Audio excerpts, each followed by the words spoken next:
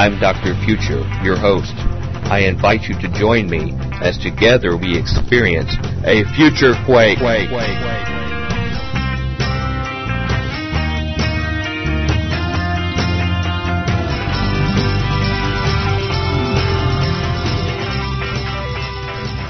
Welcome to the Future Quake Show. I am Dr. Future. And Tom Bionic. That's quick. I know, we got to go. Quick. It's a new week, and we have a new guest, one that we've been looking forward to for a long time.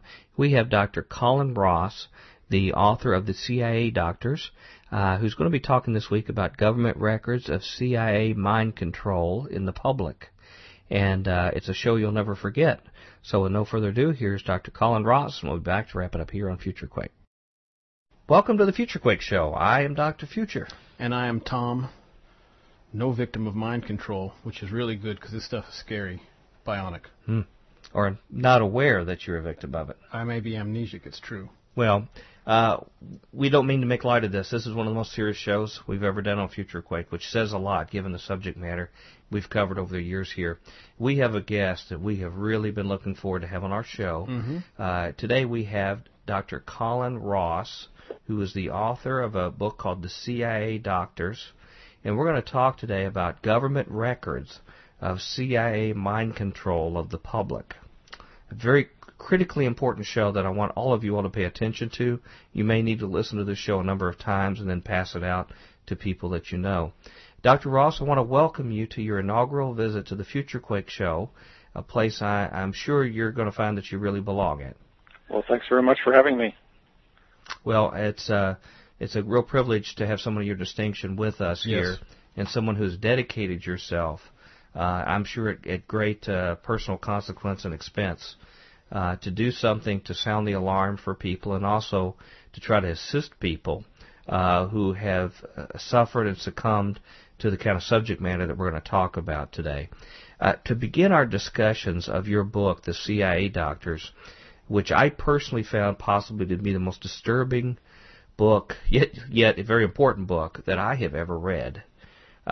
Can you please share with our listeners a brief capsule of your background and your credentials? Sure.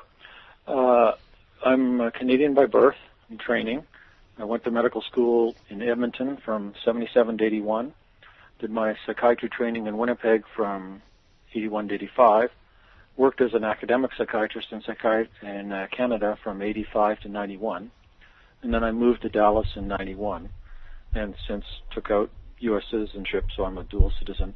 And I consult to run, and I'm responsible for a trauma program at a hospital in Dallas, another one in a hospital in Grand Rapids, Michigan, and I consult to a third one in Los Angeles. So my workaday endeavors involve basically a psychotherapy treatment model for people who've had horrendously abusive, neglectful, violent, traumatic childhoods. And now as adults have all kinds of mental health problems. Now, if I remember right, you have authored something like over 100 peer-reviewed papers, medical papers? In between 140 and 150 somewhere now. 140 and Wow. 150. I've written a handful of those myself in my career field, and to get peer review, you've really got to show yourself and establish yourself in your field. I have to tell you, you don't sound like the demographic or the profile of what people call internet crazies or loonies that come out with this compelling information. It sounds like you're well respected in the medical field, in fact, a leader in this area, which gives credibility to the amazing message you're going to give us today, correct? Yeah, I think that's true.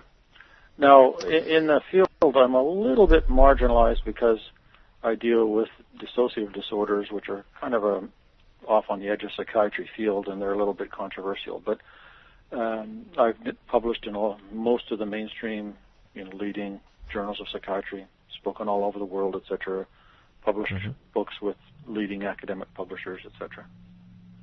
But you paid your dues in the medical field, and you have a leadership role at your current clinic that you have and elsewhere in your other activities. So within that regard, some people may dispute some of the nature or findings of your work, but that's not uncommon in the medical field. Oh, that's typical. But you certainly people respect what you've accomplished in the process of developing your skills and ability. I like to think so. Your book shares some shocking evidence, basically from declassified government documents that I understand that you obtained via the Freedom of Information Act, that would shock members of the public in disbelief regarding what our government and institutions like the medical, psychiatric, and academic fields have been shown to have done to its own citizens. Right. Which they would be in total disbelief if these facts were not backed up by hard evidence that you cite and reference in your book, and also even much of it's even in the appendix of the book itself, correct? Exactly. Yeah, if I went back in time, say 20 years, and I heard somebody saying, here's what happened, I would absolutely not have believed it myself. Okay. You hear a few quote. I'm getting really sick of this term conspiracy theorist, because I find most conspiracy theories are actually derived by our own government for us to swallow, and not by individuals. But this kind of information, people would say there's absolutely no way. Although maybe in the back of their mind they would wonder, is this the kind of crazy stuff? Because I see things on TV and movies. Right. Is any of that partially true? And what I was left with from reading your book was that not only are these things we see in movies and TV true, but it's much worse than what they would ever imagine to show, because we would never believe it if it was put in a fictional context. You begin by sharing a history of our nation's flirtation with controversial and unethical medical studies in a period surrounding World War II. Right. With the horrible effects, of unsuspecting members of the public of these experiments. In the zeal of these institutions to gain knowledge, and I guess funding in some cases, without any kind of compassion or conscience evidence. Can you start by summarizing what types of research, the kinds that you cite in your book, was conducted by scientists, including many that had German Nazi backgrounds, who then became, quote, our guys in Operation Paperclip? What are some of the horrible experiments that we normally associate just with the terrible Nazi regime that then became commonplace here? Well, actually, the history goes back to even before the Second World War and before the Nazis really gained control of Germany. And this is just another example of something that if I just heard it casually mentioned, I'd immediately dismiss it as obviously, quotes, conspiracy theory. Somebody told me 20 years ago or so. And what I'm referring to is the Tuskegee syphilis study. And this was started in 1932, and it ran up until 1972. And it was funded at different times by the U.S. Public Health Service through most of the life of the study. The people who were involved in it included the Surgeon General. And at the 25-year mark of the study, each participant in the study got a certificate signed by the Surgeon General and a $25 check, which was $1 for each year of participation. And the results of the study were published in mainstream medical journals. I have copies of the papers, and discussed and basically signed off on by leading physicians, cardiologists, etc. So what was the Tuskegee syphilis study? It was a study where in Alabama, 400 black, rural, uneducated guys with syphilis were recruited into the study, plus an equal number of comparison subjects who didn't have syphilis. And then these guys were followed up at clinics systematically for 40 years, and the whole purpose of the study was to prevent them from getting any treatment for their syphilis, right well up into the antibiotic era when antibiotics were commonly available for syphilis. And the purpose of the study was to find out what happens when somebody has syphilis that goes untreated for a long time. Mm-hmm. And surprise, surprise, the results of the study were that people get sick more and die earlier if they have untreated syphilis. And that took a 25-year study to figure that out? Well, this is the thing. It's so preposterously, ridiculously, scientifically stupid and unnecessary. You can't possibly learn anything from it that isn't obvious. But here's the real thing that didn't quite sink in while I was reading the book and the background material. Okay, so there's these 400 guys. They're subjected to active syphilis, no treatment allowed. The nurse who ran the study got a Lifetime Achievement Award from the U.S. Public Health Service. And obviously they got sick, they died. But what were they doing during those 40 years, 40, 50 years? Obviously they were having intercourse with a lot of different women. Right. And we know for absolute scientific certainty that some of those women must have got pregnant. And it's an absolute scientific certainty that there was children born with congenital syphilis as a result of this study. I mean, it has to be. There's no possibility that did not take place. So that's about as ugly and as monstrous as it can get. Funded here on U.S. soil in the 20th century by the government, published in all the mainstream medical literature. And an expert who'd done a similar study in Norway earlier in the 20th century came over and consulted on it and discussed it and reviewed it. And the only reason it was ever shut down was a journalist got wind of it in the Bay Area and wrote an Associated Press article about it. The whole thing blew open. It was immediately condemned and shut down. And it was shut down in 1972. So this was not 100 years ago, and this was not some mad scientist in a basement somewhere. So this was a template of the kind of activities of which you have lots and lots of these kind of just gruesome, much more gruesome even experiments, as terrible as this is to have untreated syphilis. But the imaginations are the kind of things we picture Nazi doctors over in the time of the Holocaust doing. Mm-hmm. But it's done on American soil. But this one you mentioned has such a wide swath of people who were aware of it, who kept secrecy and looked these patients in the eye and did not tell them. They were telling them they were getting treatment, but at the same time... They told them that they had bad blood. That was the phrase that was used. Which is a racist connotation in and of itself. Yeah. Eugenics. Yeah. No, bad blood meant they've got something wrong with their blood. It wasn't that they were black. It was that they had some sort of blood trouble, very vaguely defined, which wasn't that serious, and the doctor would take care of them and all that. But they did give the indication that they were receiving treatment. Yeah, exactly. Proper treatment, which they knew they were lying, and they were not giving treatment, and everybody was in on the story except for the patients. The academic community was aware of it. In the publication field, the medical community, all these people were in on it. They were receiving funds from the government. The government was paying them, and these are prominent universities, correct? Absolutely. And institutions that participated. And it wasn't like it was disguised or vague. One of the papers that I have a copy of in my files, published in 60-something, I forget the exact year, was Untreated Syphilis in the Male Negro, a 25-year follow-up. I mean, it was published, and it wasn't, the oddest thing of all is that it wasn't secret. Just kind of business as usual.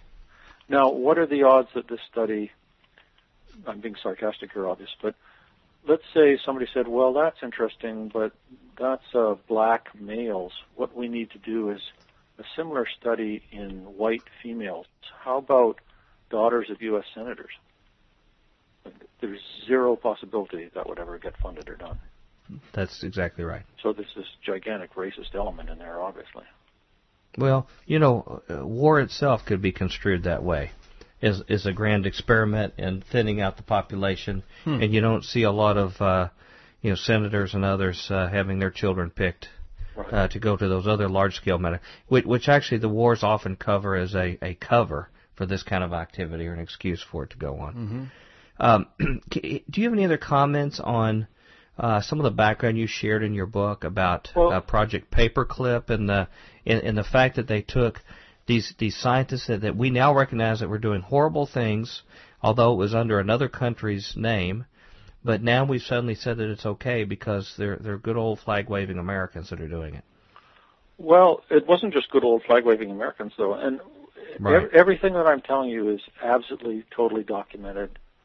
And if I ever say something that's just my theory or my opinion, I'll tell you. Otherwise, it's all absolutely objectively documented. So the situation at the end of the war was that the Europe and Germany in particular was divided up into zones with the French, the British, the Russians, and the Americans controlling these different zones.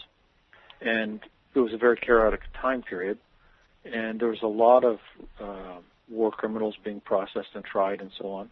And there was a lot of German scientists kind of up for grabs.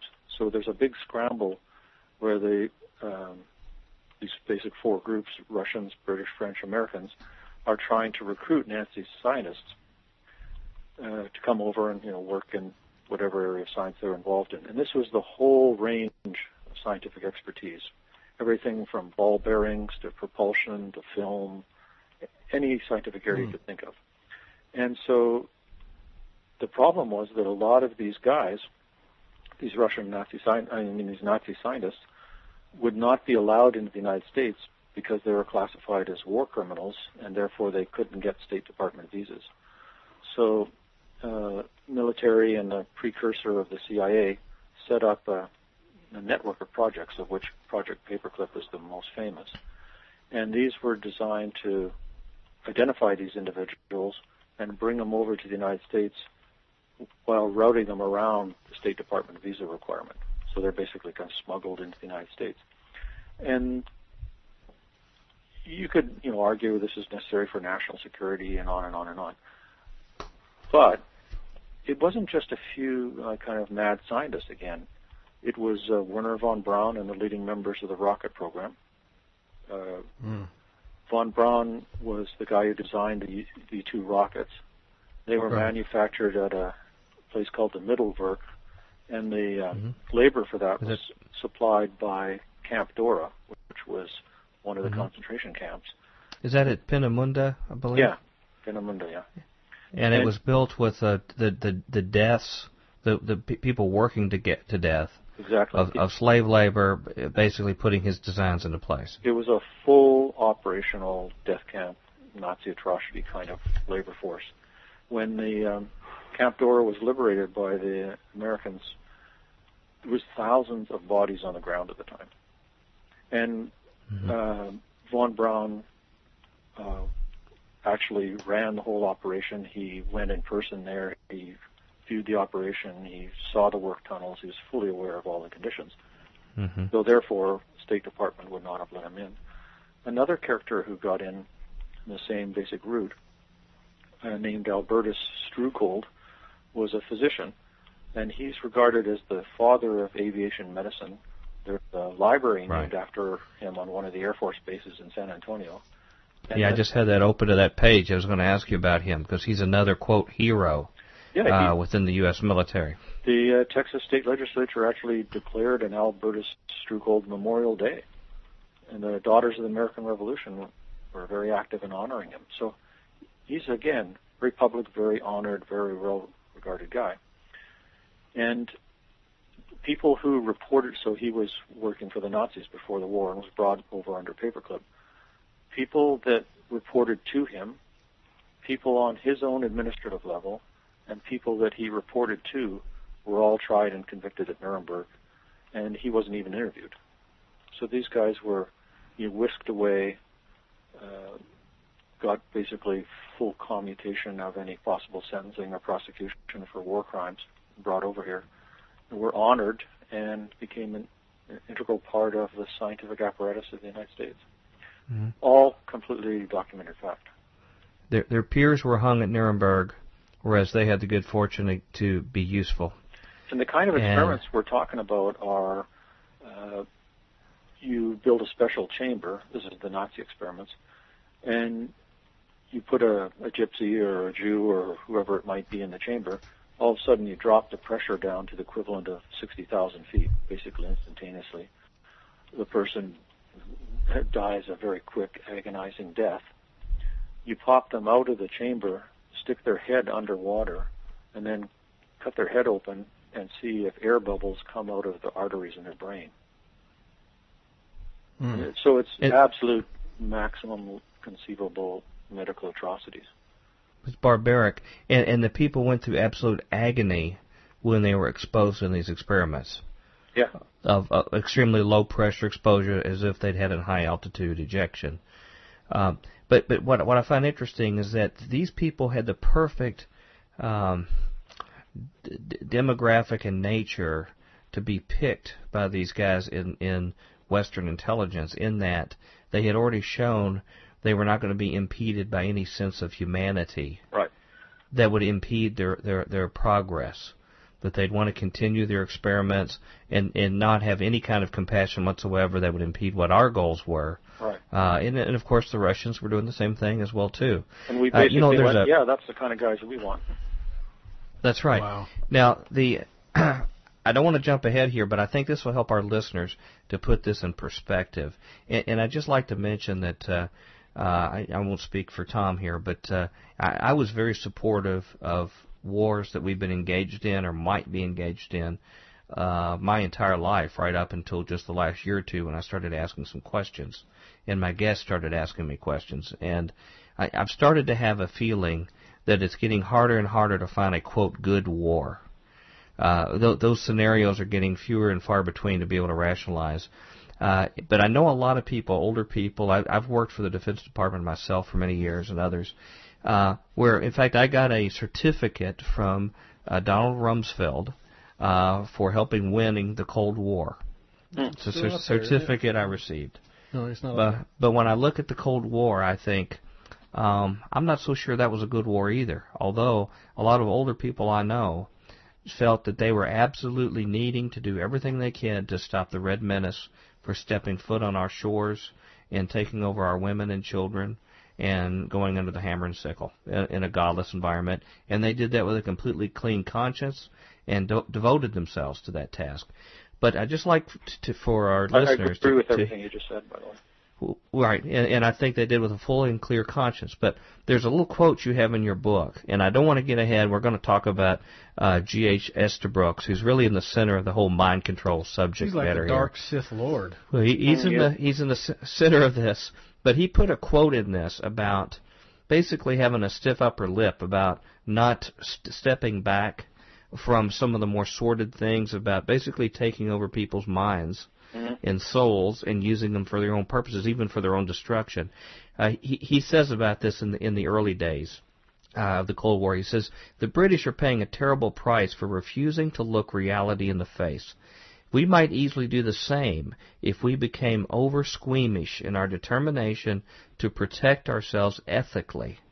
We may rest assured that certain world powers will not hesitate one moment to use hypnotism directly. They are convinced of its value. Then it will be incumbent on us to beat them at their own game. But under these circumstances, the hand of the military must not be tied by any silly prejudices in the minds of the general public. War is the end of all law. When we speak of keeping within the rules of the game, we are childish, because it is not a game and the rules never hold. In the last analysis, any device is justifiable which enables us to protect ourselves from defeat.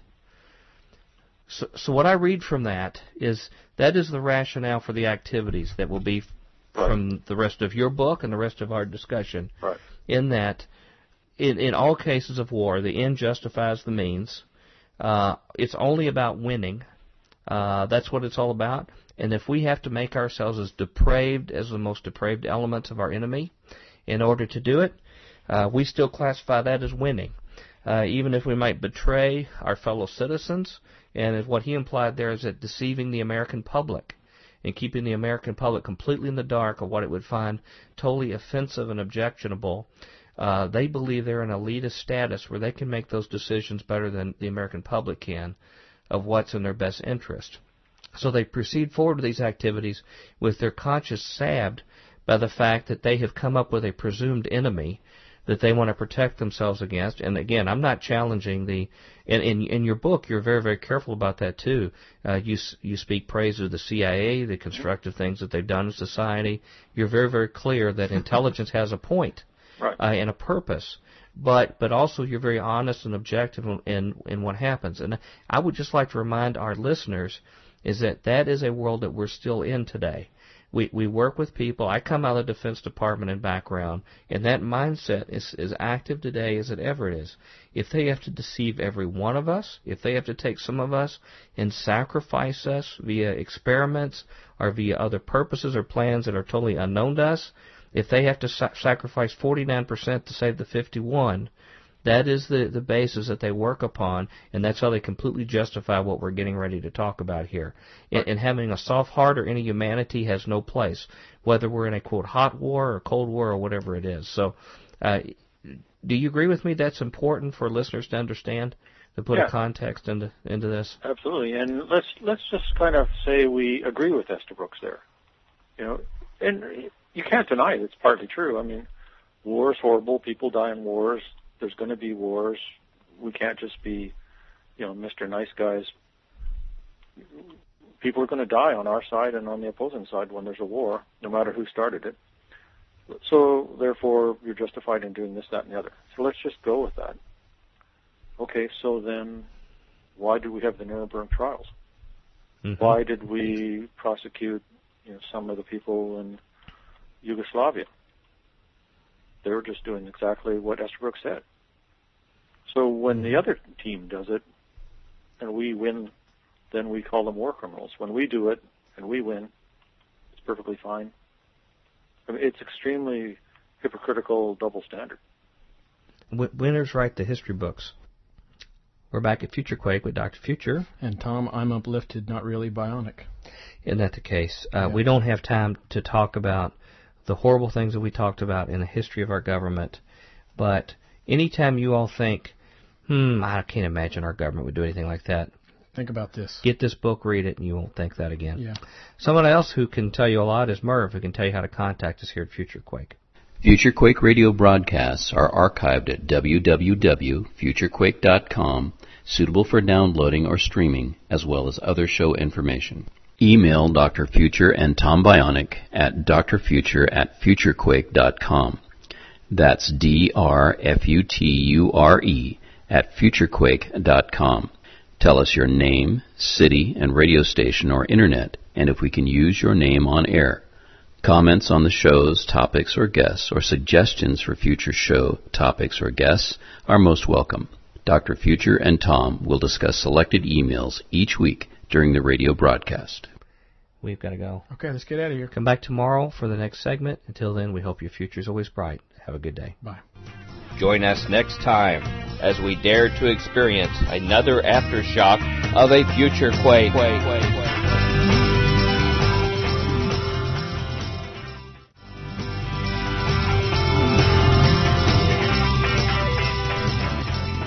Welcome to the Tuesday edition of the Future Quake Show. I am Dr. Future. And I'm Tom Childish Bionic. That's not even foreshadowing. No. I'm glad to hear a laugh because it's such a serious topic we have this week. It's really tough. We have a great guest that I hope we can have back. Dr. Colin Ross, the author of the C.I.A. Doctors, one of the most important books I've ever read. I recommend every one of you go purchase it. It's called Government Records of C.I.A. Mind Control of the Public, and that's what we're themed this week. And so we need to cut away. We have very little time, but here's Dr. Ross, and we'll be back to wrap it up here on Future Quake. And the other factor we cover here, we are a faith community that listens to this show. Right. So we believe that there is a higher power, and that we are accountable to God for our humanity and for the principles that He established. That are even established to all of Romans chapter 1 says all of humanity has the general understandings of His nature and mercy and grace and decency and these kind of things. Thou shalt not kill, etc. Right. And so, having known all that, we operate, or at least we apply. In fact, it's very common these same people talk about us being a Christian nation, but that we apply these principles that we have an actual superior position of decency that we're trying to preserve, whereas these kind of activities totally are contradictory to a moral stand and ground that we say we're trying to preserve from the savages that are without, correct? Exactly, yeah. We're sinking to the level of the enemy and committing the atrocities that we're condemning the enemy for because, basically it's because God's on our side sort of attitude, but it's clearly not godly or Christian or just basic human decency. Mm-hmm. I mean, we've eliminated, we say we're a Christian nation, but we've eliminated any faith element that if we act honorably, that ultimately we'll be rewarded. Right. It may be harder, there may be setbacks, but we no longer have any kind of grounds to say that we believe in a supernatural power that will intervene in our efforts, that ultimately, after great suffering and sacrifice, we will prevail. We've totally divorced ourselves from that source because we cut ourselves off of the decency required to even actually supplicate that godly force to ask that he would prevail in our midst here. Going back to some specific activities, there were a lot of activities that went on in these early days during and after World War II regarding radiation and chemical and biological experiments that were performed on unwitting medical patients and even entire communities. Can you tell us a little about that? Yeah, the mind control experiments are set in a kind of background, and they're all interconnected with a whole host of experiments on radiation, non-lethal weapons, which means different kinds of energy beams, chemical warfare, germ warfare. And all the funding and all the participants are all kind of interconnected and cross-linked. And again, this is all totally documented and even published again in mainstream medical journals. So, and basically got geared up and really got rolling after the Second World War and really going pretty full momentum by the early to mid-50s. So one experiment was, and this would be justified as we need to understand how all this works, so we can help our troops and defend our country. So people were studying how radioactive materials are handled by the body. How long do they stay in the body? How much disease do they cause? How are they excreted, and so on, which is a good thing to know. But published in a leading medical journal is a study where the subjects, the guinea pigs in the study, are mentally retarded kids at a school in New England. And the parents are told that it's a study of nutrition, and the kids are being given some sort of vitamins or nutritional supplement. But actually what they're given is plutonium in their cereal. So this is children being given this. Mentally retarded children who had absolutely no way they could comprehend what was going on or protest. And the parents are directly lied to by the investigators. It's not just we forgot to tell them or we kind of whitewashed it over. They directly lied about what the research was. And this was funded by U.S. Department of the Army and published in mainstream medical journals. And I have photocopies of papers, again, leading mainstream medical journals like The Lancet and so on, where whether this was ethical or not is being debated. And there's somebody writing in and saying, no, this is perfectly reasonable because, we had to know this and we had to know that. And That's that terrible. point of view is being published in a mainstream leading medical journal in the 1970s. Which, again, you would think is totally impossible, but it's absolutely factual. Right. You have the documents are in black and white, the government activity. And it's, like you said, it's not just the government. People in academia and elsewhere, medical professions, see that.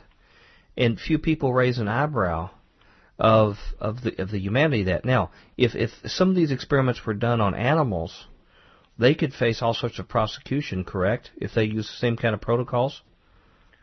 Possibly, yeah. But here we take children, precious children. They may be developmentally disabled to whatever degree. Has no change on what their humanity is. They're valued and treasured by their parents and community, by God Himself. And here we're putting plutonium in their cereal. Right.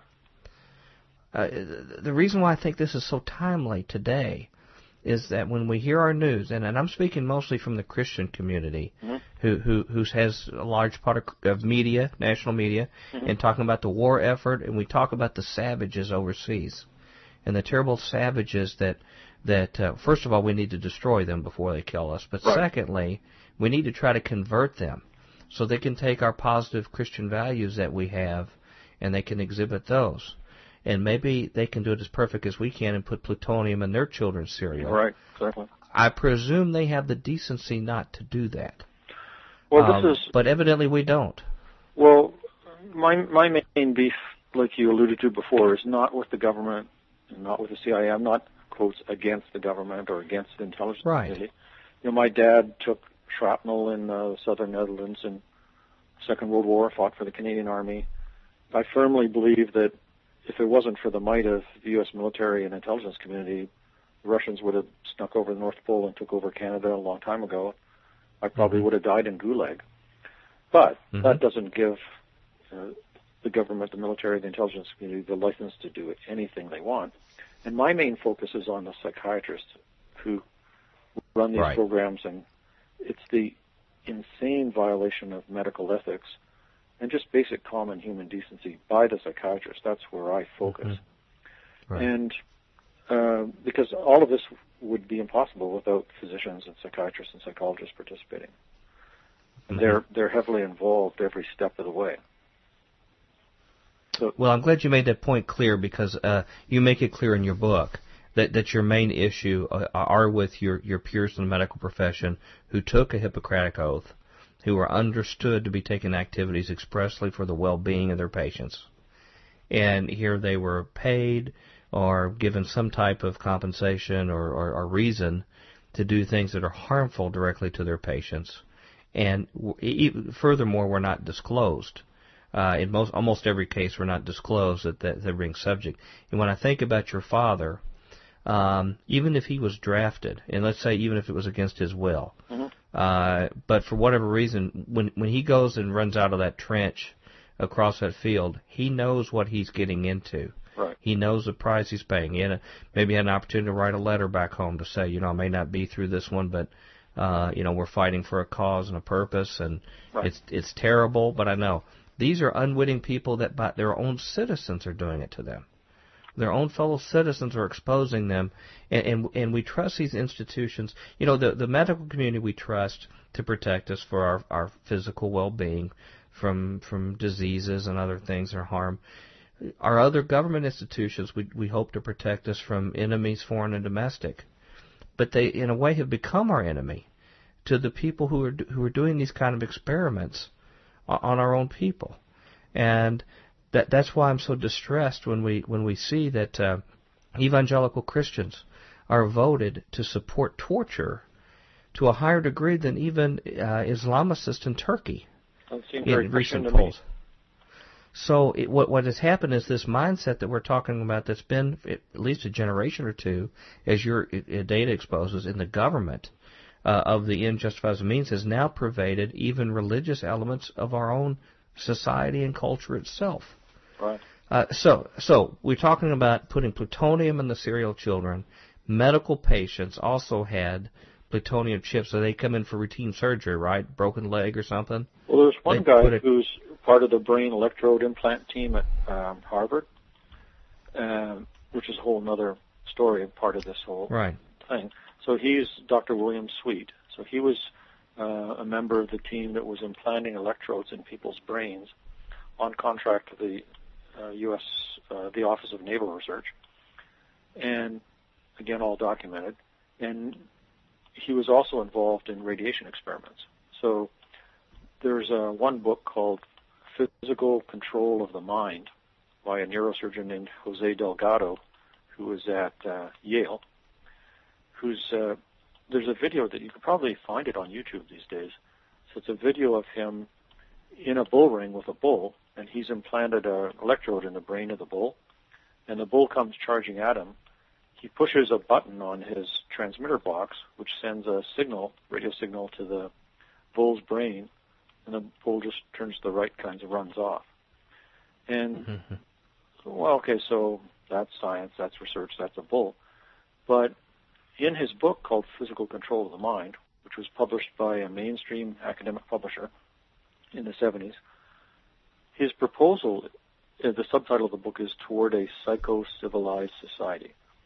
And what his proposal is he thinks we equals a small elite group of doctors, should pop brain electrodes into the entire population, all members of the military up to the rank of general, and all of these people's thinking and behavior would be controlled electronically by signals sent out from a central location. And he's absolutely dead serious about this. This is the next step in human evolution. And in again, in medical journals and in this book from a mainstream U.S. academic publisher, there's photographs of a 16-year-old girl who's got brain electrodes in her head for no therapeutic purpose whatsoever, on contract to the Navy. And depending on which button he's pushing on the remote transmitter box, she's either pounding the wall furiously, kind of staring off into space with an empty grin on her face, or strumming at her guitar. And then he's got papers where he shows cats, and in one experiment, monkeys. So he's got a cage full of monkeys, and there's a dominant alpha monkey. And normally all the other monkeys sort of cower in the far side of the cage and make sure they don't cross the alpha guy. Well, what he did was he implanted an electrode in the alpha monkey's brain, the boss monkey's brain, and then he set up a lever inside the cage. And when the other monkeys in the cage pressed the lever, it sent a signal to the monkey's brain and just passively sat in the corner. So after a while, the other monkeys figured this out, and they're just cranking on this lever whenever they need to.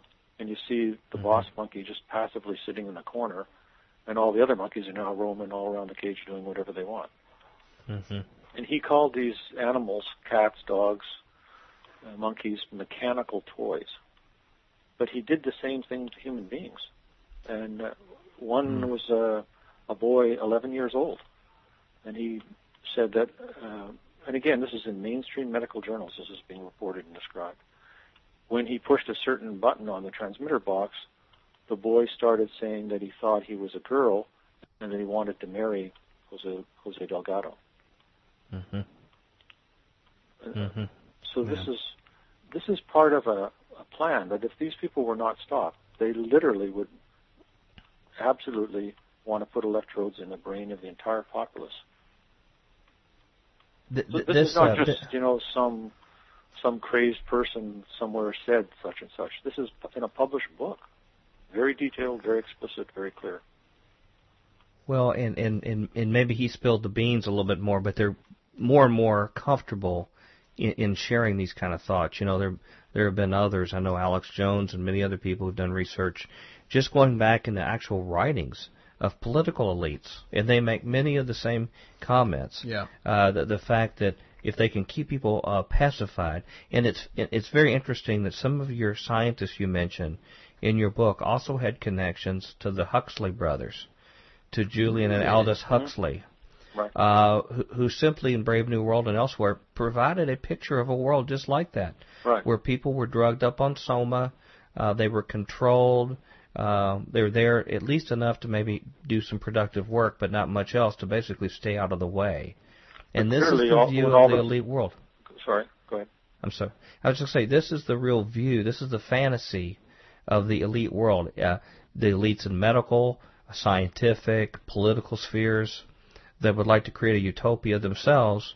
And these are not just things that are rumored suggestions. They put it in their own writings. And you just mentioned one from a medical official of using the technology they have on their behalf to be able to accomplish that same thing.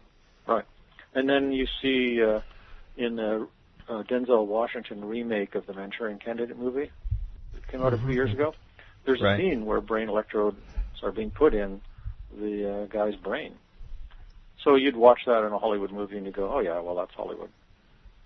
Never thinking it's actually literally been published in medical journals and tried out in the United States. Well, the bulk of your book is on the mind control issue. And I would submit that, to me, that is the ultimate assault to a person. It's one thing to be physically assaulted, sexually assaulted, all of these other very, very horrible things. But if you actually take over the mind, the functioning of a mind of some person, you've crossed every line. Right. And, in fact, we believe biblically that even when you look in the last days in Revelation, when it talks about the mark of the beast, it shows something that's akin to that, a complete taking over of the mind, thoughts, and actions of individuals in total devotion with no turning back. And that's sort of the ultimate tyranny one can put over another person. You can even put someone in a gulag, and between their ears and their own mind, they can harbor thoughts of freedom, thoughts of independence, even though they may be able to physically experience it. Yeah, you can no longer react to whatever stimulus is in your purview, you know. If I slapped you in the face, then you could either slap me back or storm out of the room. If I've got a chip in your brain, then I get to control the response. That's right. So the ultimate stealing of freedom. Which books like 1984 were not sophisticated enough to show all the technology means to accomplish this, but they had their means in Room 101 to basically get people to believe that 2 + 2 = 5. Right. And to be able to accomplish it. And even if it doesn't serve any purposes of the state, they have a sadistic desire and pleasure of being able to exhibit and show their power over the common people, at least as exhibited by their writings and these other things. Going on to some, one other little quick thing before we get into the mind control further. These experiments were not just done on unwitting medical patients, although prisoners, but people just coming into a clinic trusting their doctor, not knowing their doctor has a relationship in these studies, totally unaware of what's going on. They'll have a piece of radiation put in, something radioactive put in them. But entire communities were doused, were they not, with biological and chemical agents? Were they released totally unbeknownst to them over portions of major cities? Yeah, and again, totally documented. So there's various examples of that, including radiation being released. There was one radiation experiment where a cloud of radiation was released over Spokane, Washington, and surrounding areas, and the amount of radiation that the population was exposed to was greater than the 3 Mile Island accident. So it's a serious dose of radiation. In, forget the exact year, but in the 60s, there was a whole bunch of different experiments on how the wind affects dispersal of chemical and biological weapons, which is something you would want to study. But again, what was done was they developed a big batch of a bacteria called Serratia maricens, which is a very unusual, rare bacteria. I heard about it in medical school, but you never ever actually see a case because it's so rare. And it's supposedly harmless. And what they did was they released a whole bunch of this in the San Francisco Bay Area. And I have, again, from a medical journal, a paper where the author of the paper, who's just a regular physician, is describing this extremely rare, surprising, unusual, unexplained outbreak of Serratia maricens infections, with people getting extremely sick from it in the Bay Area starting immediately after this experiment. And things were released into the subway system in New York. So it's a whole range of different kinds of chemicals, different germs, viruses, bacteria that have been released on the public. Well, I'm going to have to leave it at that because we've got much more to care about. But we could stay all day that alone, about that stuff. That alone would be severe enough. Going into the mind control part of things, can you explain to us what the purpose and the scope of the bluebird and artichoke studies were by the C.I.A.? Sure. And an important fact about all this is one of the sort of disinformation accounts of this was, we were just reacting to what the communist Chinese were doing to our downed pilots during the Korean War, where they, quotes, brainwashed them and got them to confess to germ warfare. And it was just defensive and reactive to what those bad people over there were doing. But the CIA mind control program, Bluebird, was signed into action by the director of the CIA 3 months before the start of the Korean War, in April of 1950. Oh, man. So clearly it wasn't just reactive. These things were already planned, funded, and up and running before the Korean War started. And there's a series of them. They actually are, there's a few of them that go back even into the 40s, but the CIA was formed in 1947, so there couldn't be CIA experiments before 1947. And of the declassified ones that we know about, Bluebird started in 1950. It was then rolled over into Artichoke, which was then rolled over into MK Ultra, which in turn was rolled into MK Surge. So it's a continuous line of experiments with different cryptonyms running up until 1972. And then after that, except for some of the psychic spying programs, everything's classified after that. Wow. So that's kind of the time frame of it. But these are sort of the early days of getting into the mind control purposes.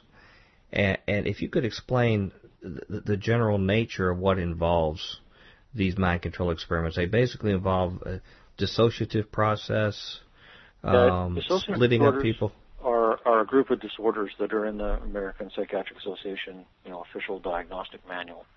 And dissociation basically means the opposite of association. So it means disconnecting, detaching, splitting off from. And that's a typical sort of hypnotic phenomenon where if you're a good hypnotic subject, like a really good hypnotic subject, I've seen films of people who are having their gallbladder out. They're wide awake, they're experiencing no pain, they're munching on an orange, and they're perfectly comfortable because they've been hypnotized. So they're not like tranced out, gone. They're awake, alert, chatting with the person who's making the film, but experiencing no pain whatsoever. And their blood pressure is normal, their pulse is normal, and so on. So there's no doubt that you can split off memories, split off pain, split off arousal. And people can do this in a hypnosis experiment, or they do it naturally when they're being abused by, say, mom or dad, and they just imagine that they're not there anymore and somebody else is taking the brunt of all the abuse. So that's kind of dissociation in a natural setting. Mm-hmm. And the most complex form of dissociation is multiple personality disorder, which is officially called dissociative identity disorder. That's when you have, quotes, different people inside that take turns being in control of the body. And, of course, it's not literally different people. It's all parts of one person. But the individual experiences it as literally separate people. And I work with these people clinically who've just created it on their own to cope with child abuse. And often one part of the person will be talking to me and explaining that they've been cutting on the other person, like slashing their wrists and so on, because they're angry at them or to punish them. But their own body is completely unaffected. Because they absolutely firmly believe that they're a separate person with a separate body. So the purpose of mind control overall in general, military C.I.A. mind control, is exactly what it says, to control people's behavior, to control their thinking. And the number one feature of it all, as far as I can figure out, is amnesia. So the most famous form of mind control would be the Manchurian Candidate, which was the remake by Denzel Washington recently, and then originally was a Frank Sinatra movie back in the 50s. And the Manchurian Candidate is an artificially created multiple personality, where using hypnosis, sensory deprivation, isolation, drugs, a whole variety of techniques, in somebody that you have total control over. So it's either a mental patient in a hospital, it's a military recruit, it's a prisoner. So somebody that you have a lot of control over. You work on them for a long time. You create this new identity, and then that new identity is sent out on whatever the mission might be, which could be infiltration, penetration, assassination, whatever. And so there's kind of an off-to-the-side debate about this. Is it really possible, using hypnosis, to get somebody to do something they wouldn't ordinarily do? And if you believe it is, then you believe, yeah, Manchurian Candidates are possible. If you think, no, that's not possible, then you don't believe in Manchurian Candidate. But that's sort of a whole diversion as far as I'm concerned. The purpose of the Manchurian Candidate is not to get somebody to go shoot somebody else. You could just use a normal recruit or special forces person to do that. The whole rationale of it is the amnesia, so that if you give this newly created identity the assignment, the out front part of the person has no knowledge of it whatsoever. And then they're captured and interrogated. The out front part of the person is genuinely going to know nothing about the mission and is not going to give up any classified information. That's the rationale of it for me. But in general, the whole purpose of it is controlling people's behavior, thinking, actions, opinions, etc. We're back at Future Quake with Dr. Future. And T. Bionicus. And just more information about the worst experiments. Can you imagine putting plutonium in the cereal of children? Yeah, it's like, oh, hey, no big deal. We're going to abuse you until you disassociate and then train you to be amnesic and go and do stuff for us. Yeah, and then if you get caught and you spend the rest of your life in a gulag, so be it. You were an unwilling volunteer. Yeah. Speaking of unwilling, we need to bring in Merv to tell you how to contact us at Future Quake. Future Quake radio broadcasts are archived at www.futurequake.com, suitable for downloading or streaming, as well as other show information. Email Dr. Future and Tom Bionic at drfuture@futurequake.com. That's DRFUTURE at futurequake.com. Tell us your name, city, and radio station or internet, and if we can use your name on air. Comments on the show's topics or guests, or suggestions for future show topics or guests are most welcome. Dr. Future and Tom will discuss selected emails each week during the radio broadcast. I know we just got started, but we got to go. Potential mind control candidate, Merv. That's right. We got to go. Come back for tomorrow's section. Until then, we hope your future's always bright. Have a good day. Sayonara. Join us next time as we dare to experience another aftershock of a future quake.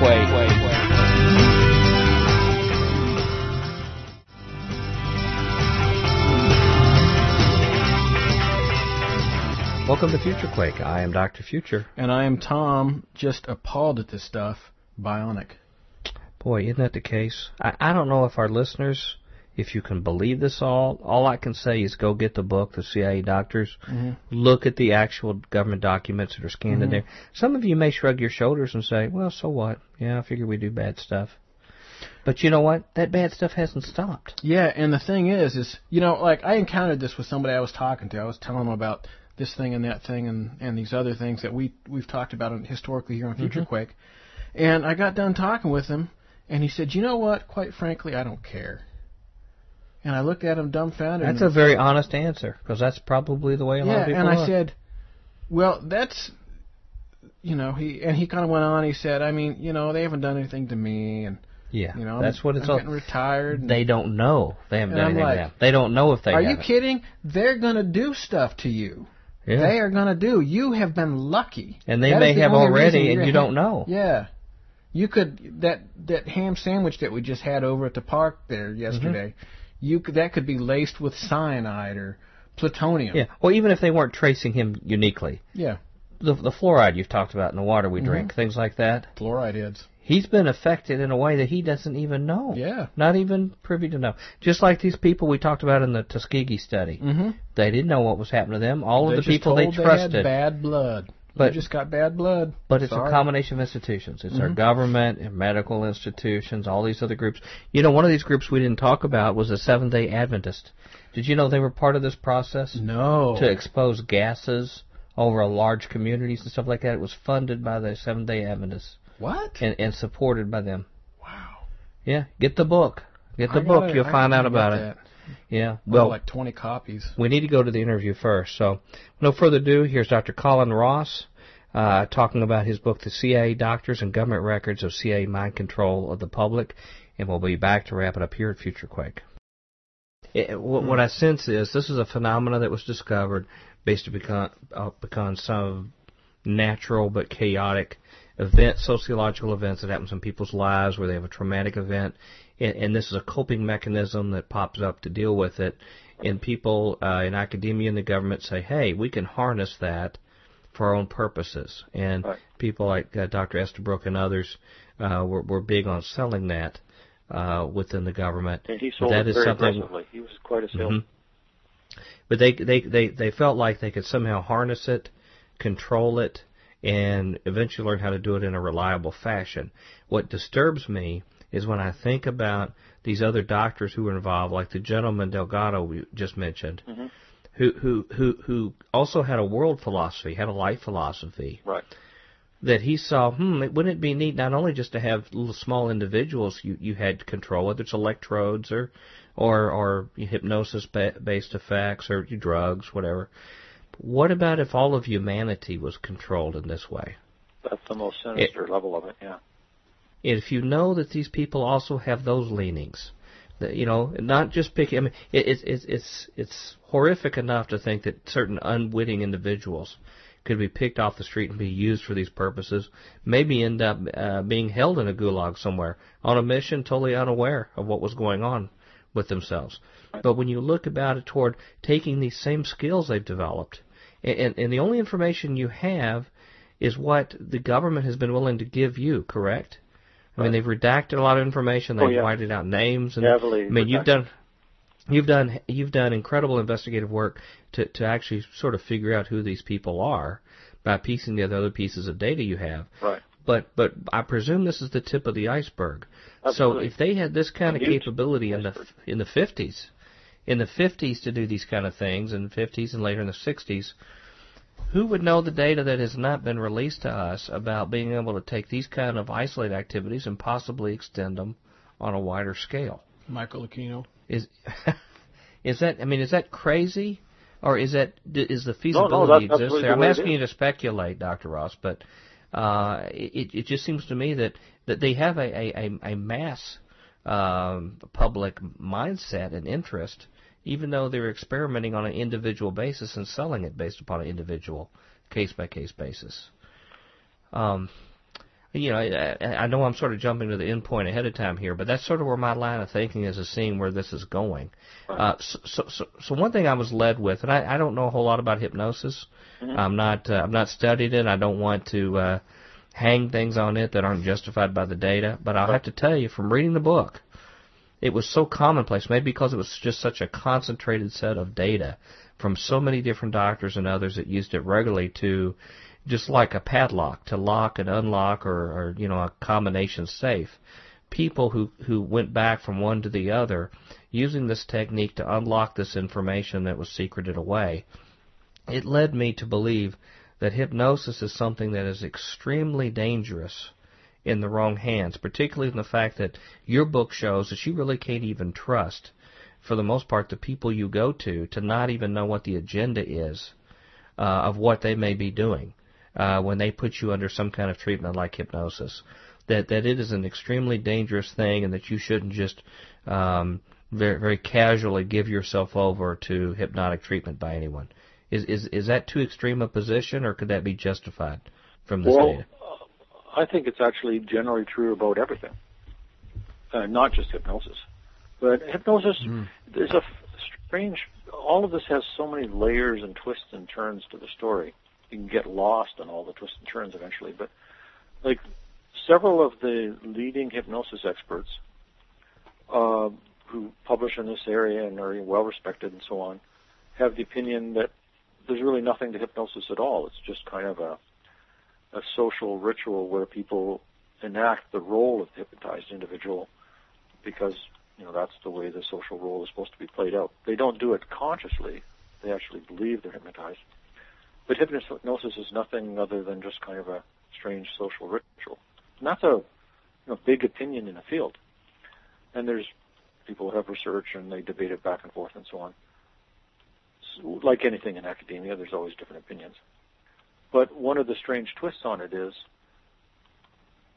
you would think, okay, that's just honest academic opinion. It's disagreement of different points of view. But who's the person who's done the most to make hypnosis seem extremely powerful, extremely dangerous, and has spearheaded, got in place legislation in a lot of states where if you've been hypnotized, there's such a high risk of your memory being contaminated that your testimony is no longer accepted in a court of law. So the psychiatrist who has really spearheaded that whole set of legislation was Martin Orne, who's one of the most widely regarded hypnosis experts of the entire 20th century, who also was, this is going back to 1956 or so now, he was cleared at top secret as a contractor on MK Ultra. He also contracted with the NSA and branches of the military, and he was actually active in the Manchurian candidate programs. So he was creating multiple personality disorder on contract to the military and the C.I.A., using hypnosis as one of the major tools for creating Manchurian candidates, and then was very active in setting up this whole social movement called the False Memory Syndrome Foundation. And the False Memory Syndrome Foundation was really ran, and there was other MK Ultra contractors on the board of this foundation. They ran a very organized campaign to discredit the diagnosis of multiple personality, to say that it was really all just created in crazy therapies by crazy therapists, and that you couldn't trust any of the memories these people were coming out with. So that all got rolling after the period in the mid to late 1980s, when therapists were starting to treat a lot of survivors of sexual abuse. And a lot of people in therapy were starting to remember more and more details of their abuse. And then people in therapy started talking about, well, it wasn't just my dad who abused me, and it wasn't just at home, it wasn't my uncle or the dirty old guy down the street. I got taken to a military base, and I was experimented on, and they were using hypnosis, drugs, spinning me around, memorization techniques, and then it would escalate up to systematic sexual torture of these victims, who were kind of supplied to the doctors by their dads, basically, either because the dads were in on it or the dads were pedophiles themselves. Right. So we started hearing these stories from patients, which we couldn't prove or disprove, and then all of a sudden, this organization with documented top-secret cleared MKUltra contractors on its board starts this organized campaign to sue all the therapists, discredit the diagnosis, say it's all false memories, you can't trust any of it. That's not just a coincidence. That's a disinformation program that I was actually a target of. Wow. Personally. But at the same time, you have government documents that were received from the government internally that admit they were doing these very same types of things. Right. From their own lips, in other words. They have these documents. You put them in your book. People can look at them there and see what you've uncovered. You're very careful to expose all of this. But the thing that was so chilling to me is that these were average people going to their doctor that they trusted, not having any idea whatsoever that they had a relationship with the C.I.A. Right. These were average people on the street. They didn't wear a cloak with their collar turned up, and a fedora hat and sunglasses. These were average people in your neighborhood that served as doctors. They may have had a relationship through a local university, and then also did it through there. But, you implicate people like Johns Hopkins University, some of these major institutions, and Stanford and Harvard. Stanford, UCLA, Yale. Some of our most respected places were using unsuspected people. And the other thing that it just came across to me as a neophyte reading your book, mentioning hypnosis, is it just seemed to be sort of a passé kind of thing between these doctors on the inside, is they'd hypnotize somebody, do whatever they please with them, send them over, somebody else would get a hold of them, unhypnotize them, take the information back out. But these poor people were like ping pong balls, totally unaware of what was going on. Most of the time, horrible things were done to them. Right. Things like sensory deprivation, any kind of thing that could almost cause near insanity. Yeah. As a means to help facilitate putting him in this state to begin with. So it was extreme torture to begin with to get them there. And then often they were exposed and shot up with drugs, all these other kind of things done routinely back and forth, and they were just like a lab rat or an animal back with these prestigious laboratories, and hypnosis was used back and forth to put them in whatever kind of person they wanted to put them in their state of mind. And that it made me really, really fearful of just wanting to go into a doctor, even if a doctor very legitimately said, I need to put you under to understand what's going on in your subconscious or elsewhere otherwise. Yeah, because how do you know? How do you know who these people are working for? Because it appeared that there's no real easy way to tell the agenda of the people who you might be interfacing with. That's true. And so we've been talking about, hypnotizing somebody and controlling their memory. A lot of things we've been talking about, a listener could go, well, that's kind of mild. That's not that big a deal. But let's go to the documented high end of it. Over and over and over in medical journals where people are describing these experiments, they'll say, well, out of 11 subjects, 1 died. Out of 13 subjects, 2 went psychotic and had to be treated with drugs and shock therapy. Just casual comments like that. So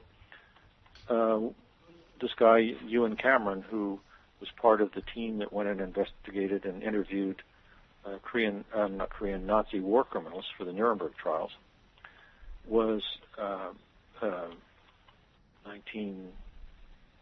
early 60s. This was an MKUltra contractor at McGill University in Montreal, and I have the medical record of a woman who's been compensated by the Canadian government for this because the Canadian government took over the funding after the CIA dropped out.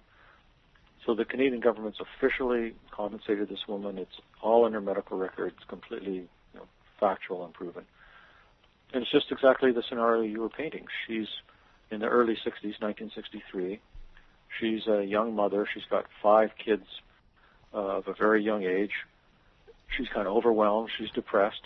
Her family physician, and this is a chapter in the book, her family physician refers her into McGill for the great doctor, who is very famous in world psychiatry, president of various psychiatric associations, founder of the World Psychiatric Association.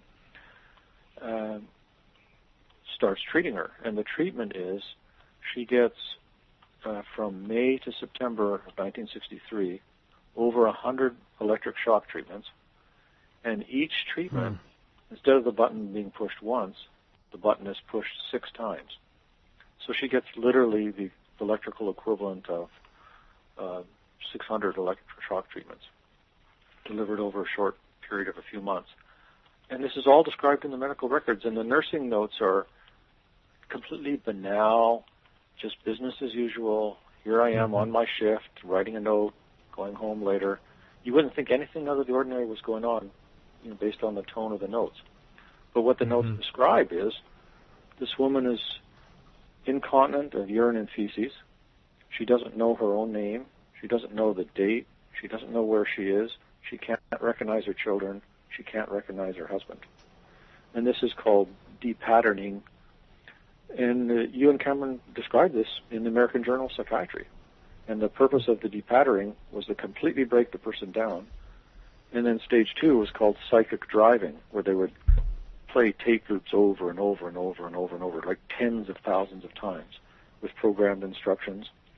Keep the person in drug-induced sleep for weeks and weeks at a time.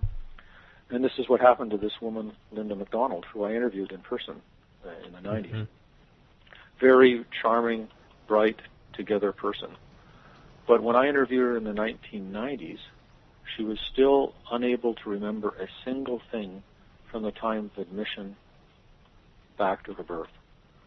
And when she was discharged from the hospital, she had to literally learn how to use a toilet, learn all her basic life skills, how to boil an egg. She'd forgotten all these things. She forgot how to play a guitar. She was an accomplished singer and guitarist before that. And when her children would go out to play, she had to set up a kind of bulletin board thing in her kitchen, and she'd put a pin in the location so she'd know where her child had gone to play, because otherwise she would forget right away.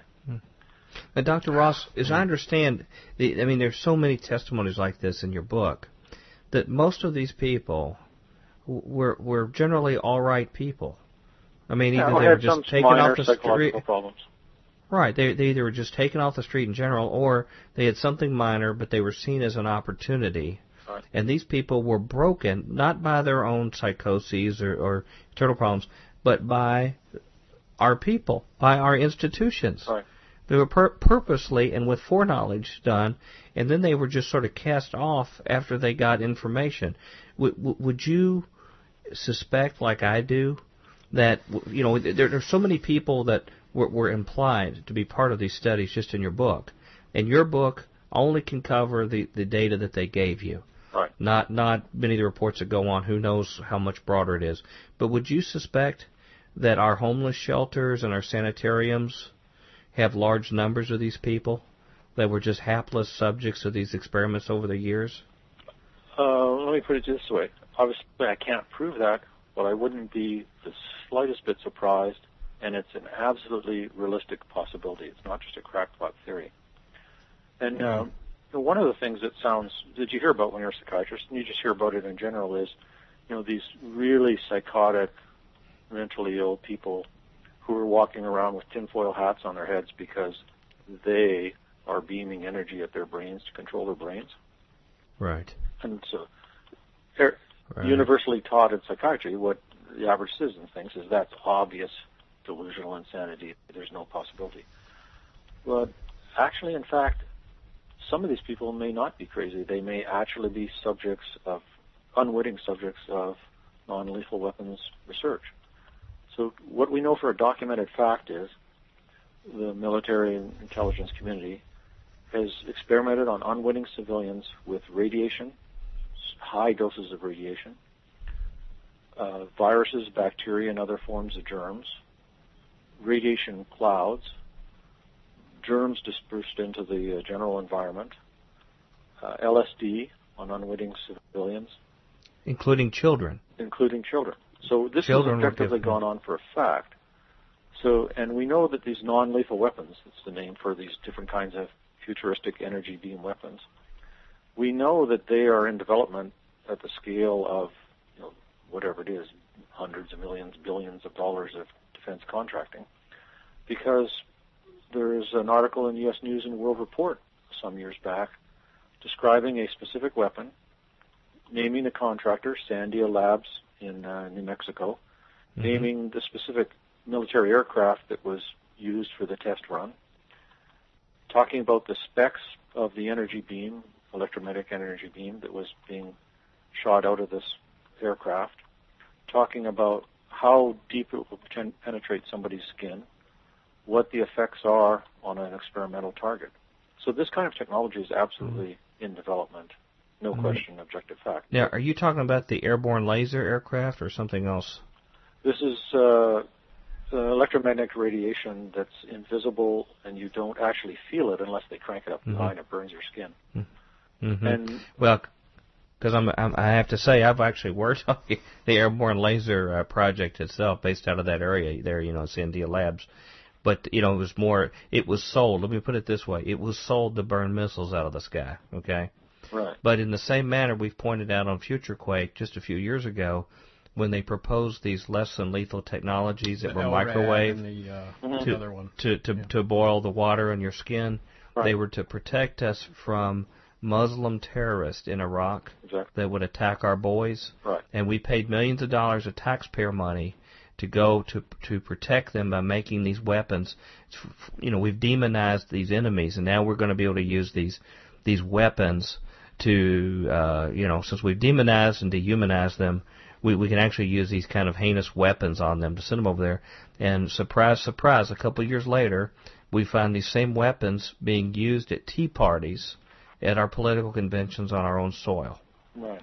And so I don't know how we can impress upon our listeners that these kind of activities, there's no compunction or resistance, and your book is a slam dunk case for this.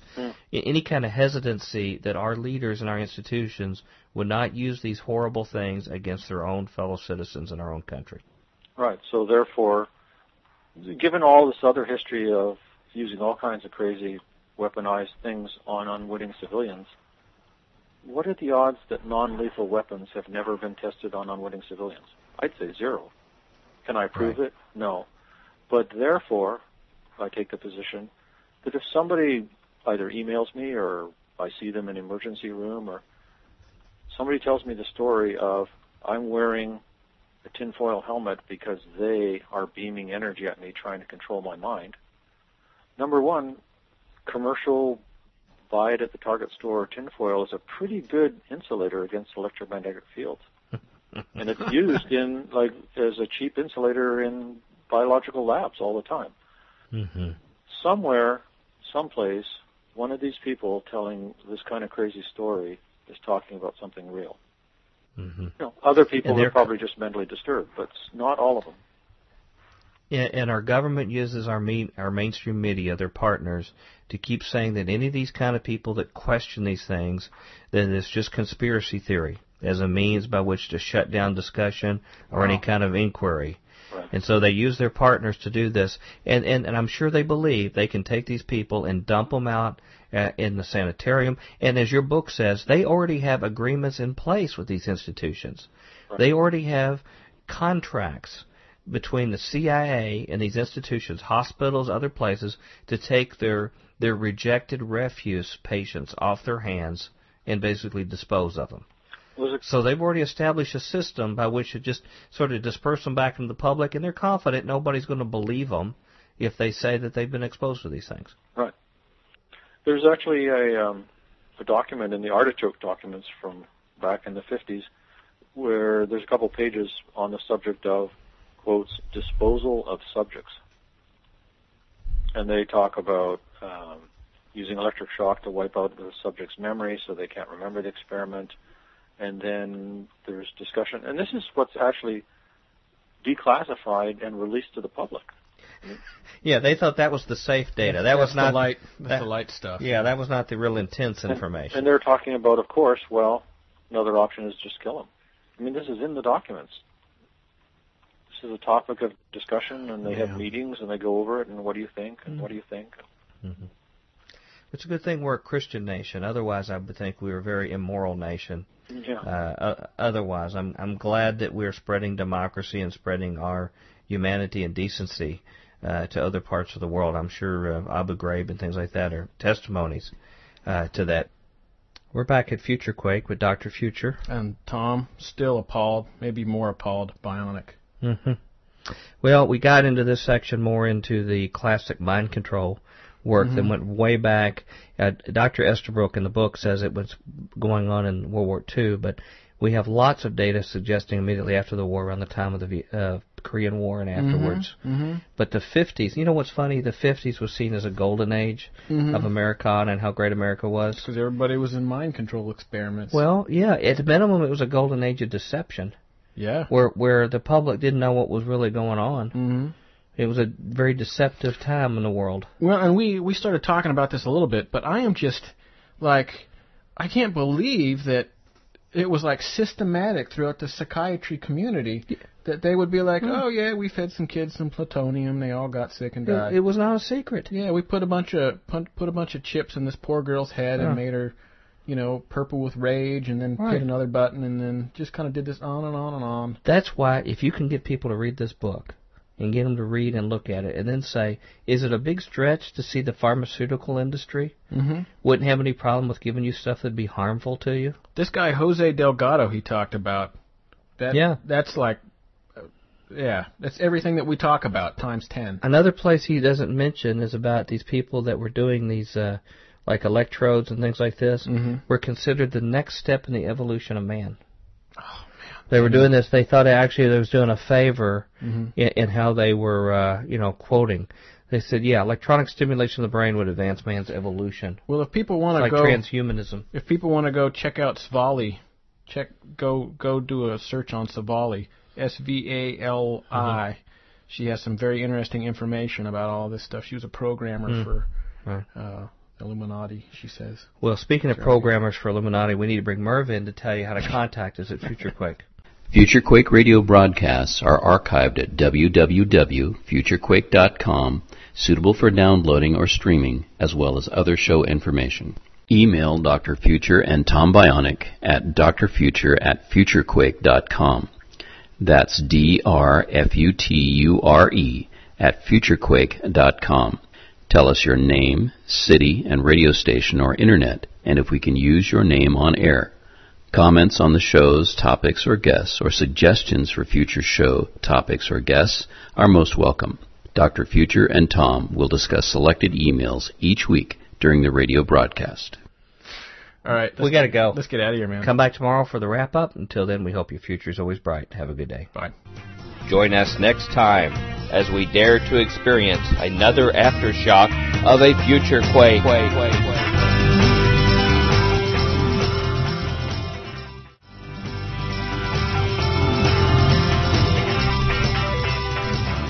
Welcome to the Future Quake Show. I am Dr. Future. And I am Tom. I can't deal with this stuff, Bionic. I'm dumbfounded. I understand. He's talking about our interview this week, of which we're going into our last segment, with Dr. Colin Ross, the author of the C.I.A. Doctors, talking about government records of C.I.A. mind control of the public, both individuals and larger groups. And Dr. Ross is a fantastic guest. I look forward to having him back. I only could bring out a tiny bit about what I've read in this book. I'm a slow reader. I have a hard time getting through a book quickly. And I'm just slow, so it doesn't help. I can tell you I will never look at the world the same way again after looking at these pages. And when I look at a situation, when the government tells me something in the media that this is going on or this is what happened, I don't think I can ever believe them again. Yeah, no kidding. I mean, I didn't before, but even more so now. Well, it's like I learn more of their tricks and techniques. You know, like this guy Hassan, what's his name? Shot up Fort Hood. Mm-hmm. There's all this. Right. We've reviewed some of the crazy stuff that went on there that got has been deleted, and now you know you hear all this stuff. You're like, well, did this guy's programming go right? Was he activated to do something dastardly? And it's a recurring theme, and it's not out of the range of possibility. Yeah. We need to go to Dr. Ross, and then we'll be right back to wrap it up here at Future Quake. Speaking of this topic, I can't help but go in this direction. I know we're getting toward the conclusion here. If we have some time, I may have a few little peripheral things I want to ask you. Sure. But when I read this, and I suddenly realized, and I recommend every one of our listeners, it's essential you get this book, The C.I.A. Doctors. Please get this book. Take the time to read it. You won't get a lot of sleep for that week. You get extra copies to give to your friends. Everything else we talk about Future Quake will be easier to understand once you grasp the hard data that Dr. Ross puts together. But evidence from what you've shown of these activities, how they can take people at will, create people that can believe or say whatever they've implanted in their mind to do. I think of the fact right now that we have a bunch of guys from Guantanamo Bay that are coming to trial. Right. They have supposedly confessed. And people are saying, one, we don't want to give them a standard jury trial in front of the public. We'd rather have it a secret military tribunal. We don't want all this to come out to light.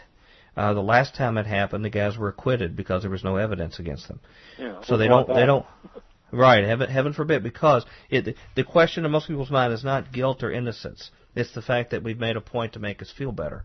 But given the fact that they can control this, you know, Khalid Sheikh Mohammed, they say, has been waterboarded hundreds of times. Right. Which people who've had it a single time say it's a traumatic event they'll never forget. Right. I've heard word, I can't verify, but I've heard word that he has actually confessed to bombing buildings that had not been built yet at the time he was taken into custody. But regardless of that, if you torture someone and you know what you're doing in the right way, you can get them to confess to virtually anything. Right. But it sounds like to me these techniques go a step farther, where not only can you get people to swear about certain things that they participated in or whatever, but even to believe it themselves, where they can believe in their own mind and can have an artificial history placed within them by the power of suggestion that can put together a whole coherent story.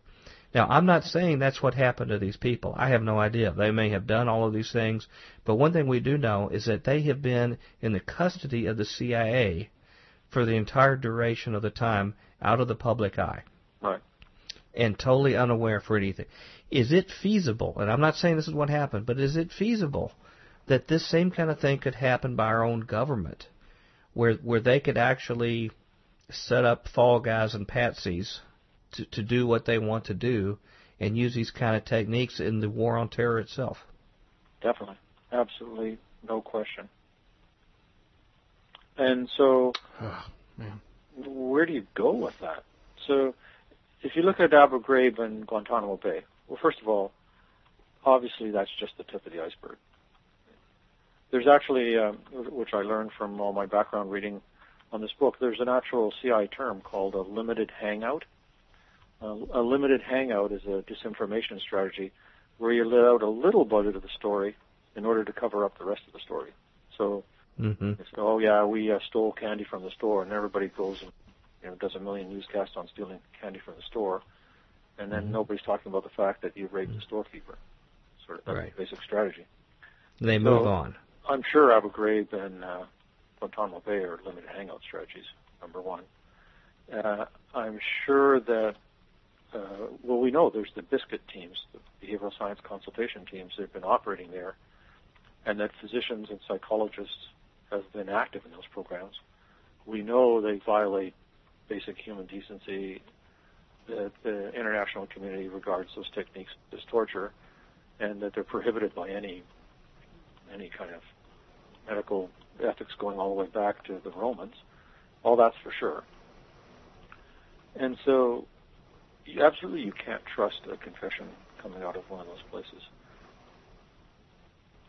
So, obviously, there's some guys in there who probably are very bad people, have done very bad things, who are guilty of all kinds of things. But you can't tell just because somebody confesses that it's not just a manufactured mind control confession.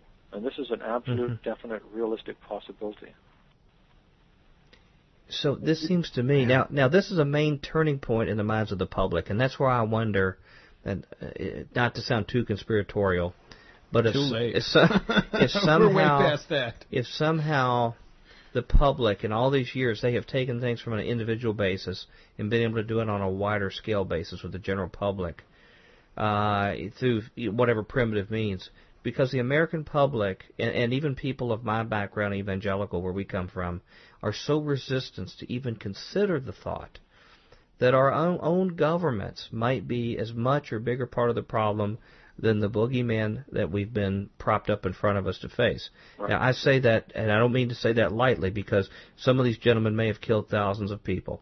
Right. And if that's true, they need to be held fully accountable. But what I'm led to believe is if that is true, like our founding fathers believed, that our own government is often our biggest enemy, that it seems like the best thing we could do is to have a full and open trial, and that someone like a Dr. Colin Ross could go in and review these patients, someone who knows what to look for, actually go over them with a fine-tooth comb and see if these are legitimate events, actually expect additional corroborating data. Of course, a lot of it could be planted, but a lot of data external just to confessions to be able to explain this kind of stuff. Because to me, I have lost innocence after reading your book. I can no longer look and even look at people's confessions and say, well, at least we solved that mystery. We understand now what went on. They stepped forward. Now I can no longer even trust people's confessions at knowing really what went on. Well, the whole rationale for setting up all these mind control programs, which was just a cover story, was that our boys had been brainwashed into false confessions of germ warfare. So, right. I mean, we're the ones who said brainwashing results in false confessions. This is not, I mean, this is the official position of the government as to why these programs were started. Excellent point. So this but is our not decision... a conspiracy theory. This is the government's position on the matter. Right. That's exactly right. Well, the picture that you have painted is an infinitely more dangerous world than even what we've covered in our show, if somebody ponders to think of the ramifications of it and what's going on. Of course, it can make you excessively paranoid, and then you'll need treatment, psychiatric treatment yourself. I'm only going to Colin Ross if there's something wrong with me. For psychiatry. Well, it would be an excellent one, but for people like myself, because when I think about how illusory our reality is and how unsteady and fragile it is, our assumptions of what we understand is what's really going around us. I'll mention yet one more time to our listeners and to you, Dr. Ross, Revelations 18, for those who actually take the Bible seriously, says that the great kings of the earth, the global kings of the earth, or the kings and the great global merchants of the earth conspire together, and it says they use sorcery, and the word is called pharmakia, the Greek word, which is the use of drugs to contact dark spiritual forces, and also by which to alter the realities of people. It says they use pharmakia by which to deceive the nations of the earth. And that's old teaching. That's several millennia ago. And that tells me, basically, the data that you have, that's the context I put it within. That we should have anticipated this kind of activity ongoing. Definitely. And this comes right up to the present day. This is not just what happened 30 years ago, 40 years, 50 years ago. This plays right into John Muhammad, the D.C. sniper who was just executed. He could have been involved in a program like that. The Fort Hood shooter. Mm-hmm. What is the role of these kind of mind control programs in all of these ongoing news stories? Is our co-host here? Right, our co-host here, Tom, pointed out that the Fort Hood shooter was connected back to the area of Virginia Tech. Yeah, he was VT, and right. I read somewhere that he was even being seen by the same psychiatrist that Korean gentleman who was a Virginia Tech shooter. Yeah, was the Virginia Tech shooter, and there was some definite weirdness that went on with him, like he lost the records for that guy Cho for 4 years, and then all of a sudden they just sort of magically popped up. Like, oh, they fell behind the cabinet. I don't know what happened.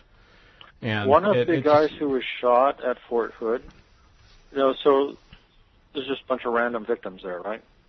And just that's what we've been told. Kind of went off the deep end. That's right. And this is easily found information that's publicly available on the internet. This is not any kind of deep throat information. One of the guys who was killed, his last name is Caraveo, Caraveo. He was at Guantanamo Bay for a year. He's a psychologist who worked at Guantanamo Bay for a year. Is that just a random coincidence? Quite a number of the people who were killed were mental health workers, psychiatric nurses, and so on. And he knew these people. So whether he was acting alone or he was a patsy or was mind controlled, it seems unlikely to me that we know he was under the influence of this radical Amon, that he emailed back and forth to him. He shouted, God be praised before he started the shooting. He sent a lot of money over to Pakistan by wire. He wore his Arab garb to the 7-Eleven immediately before the shooting. We know all those things. So, and he was a psychiatrist.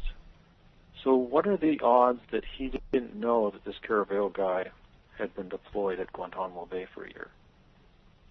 Now, whether he was just angry at him individually because this guy had been torturing and working on Muslims, or this is some kind of convoluted payback, or who knows what actually went on there.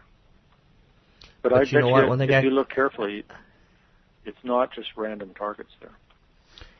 Well, interesting you mentioned that, because right when that story broke, CNN had that, there was multiple shooters, right? And they had a couple of lines in the original story. I actually have it in my stack here somewhere still. This shooter, one of the shooters, ran off to a golf course, and the MP surrounded him, stripped him and checked him for weapons, and laid him out there on the grass for an hour. And then a bunch of guys in black Crown Vic showed up in suits, and picked him up. Picked him up and drove off with him. Leaving these 400 MPs out there in the golf course. Well, one thing I was going to say for sure is that the kind of things that you point out, I can guarantee you the mainstream media will not look at a single one of them. No way. They're not going to touch. They really got what they wanted. Interest in the war was fading. Interest in doing these kind of things. It was at a perplexing time on what to do in Afghanistan and issues in Iraq. And suddenly these events occur and get everybody really re-energized. Right. And the media takes back over. They amplify it. They multiply it numerous times. They don't do any kind of reflection or checking their sources or additional information. So it requires, if independent media doesn't do this, it's not going to be looked up. You're finding, even in just like the sort of humdrum stuff, like the Tiger Woods stories and these kind of things, most of these things are not broken by mainstream media. Even the tabloid rags, they're actually going out there and making some phone calls and checking leads. Right. And doing things. Now, I don't care about those stories, but the fact is somebody at least is doing some kind of pseudo-journalism. Yeah. There's absolutely no follow-up with the mainstream media because, as we've reported on our show, there are several Pentagon programs currently underway that we've listed that shows that they actually entertain certain people in to have certain positions, political positions, and to sell them on our mainstream media. And then you've got programs like Operation Mockingbird, where people like Walter Cronkite and others were actually CIA agents, FBI agents, to actually direct the people and the news in a certain direction for their desired result. Right. Shortly after he died, we'd read this about his participation in Operation Mockingbird. He was an avowed globalist too. Received his award from the World Federalist Society. And shortly after that, a word comes up in the news saying that the FBI accidentally lost his file. And they've missed everything that they had as far as any kind of involvement they would have had with him. Your book, as we come here in closing, I just want to mention some of the parts we don't have time to talk about. Dr. Estabrook, who really is sort of the hinge of everything, if there was ever a prototypical person in this, his was the quote that I read earlier that really was the heart and soul of the mind control studies from early days. He claimed, did he not, even World War II, about doing some of these activities? Active on contract to the War Department in the Second World War. Mm-hmm. Now, there are organizations that were front organizations that were created that masqueraded as foundations and groups that were only CIA front organizations, right? Right. That helped facilitate these activities. Geschichter Fund, all again totally documented. And then there's other mysterious groups like the Scottish Rite Foundation. The Masons? You've got the Masons involved. Wow. You know, and if you can answer me this, you know, I read the passage where the 33rd degree Scottish Rite Masons are having conferences on schizophrenia talking about this. And you mentioned that virtually all of these people who were involved were 32nd or 33rd degree Masons. I know you were very careful not to go down that path and to sully the water with the hard data you had in hand there. But does that give you any kind of impression or anything why groups like that are involved in this activity? Well, in this book, exactly like you said, I decided to stick with the absolutely documented facts. Right. Because I was tempted to, throw in something about a Kennedy assassination or throw in, some other thing that was interesting. But I said, no, not for this book. I'm going to leave all that out. So, what I did notice, but now, okay, the book's out. Now I can comment on what you're saying. I had heard stories from a variety of patients about ritual abuse practices of groups of Masons. So I was aware of that, and I was keeping an eye out for things. And I did notice repeatedly throughout these documents that there was projects that were cross-funded by the U.S. Public Health Service, the C.I.A. front organizations, and the Masons. And there was a lot of cross-linkages, and a lot of these doctors, including Estabrook himself, were 33-degree Masons. So the Masons organization is somehow tied into this whole story in some sort of structured, systematic way. The average man on the street Mason, I'm sure, knows absolutely nothing about it. Sure. And so that's not just, bogus. I'm not anti-Masonic for any particular reason.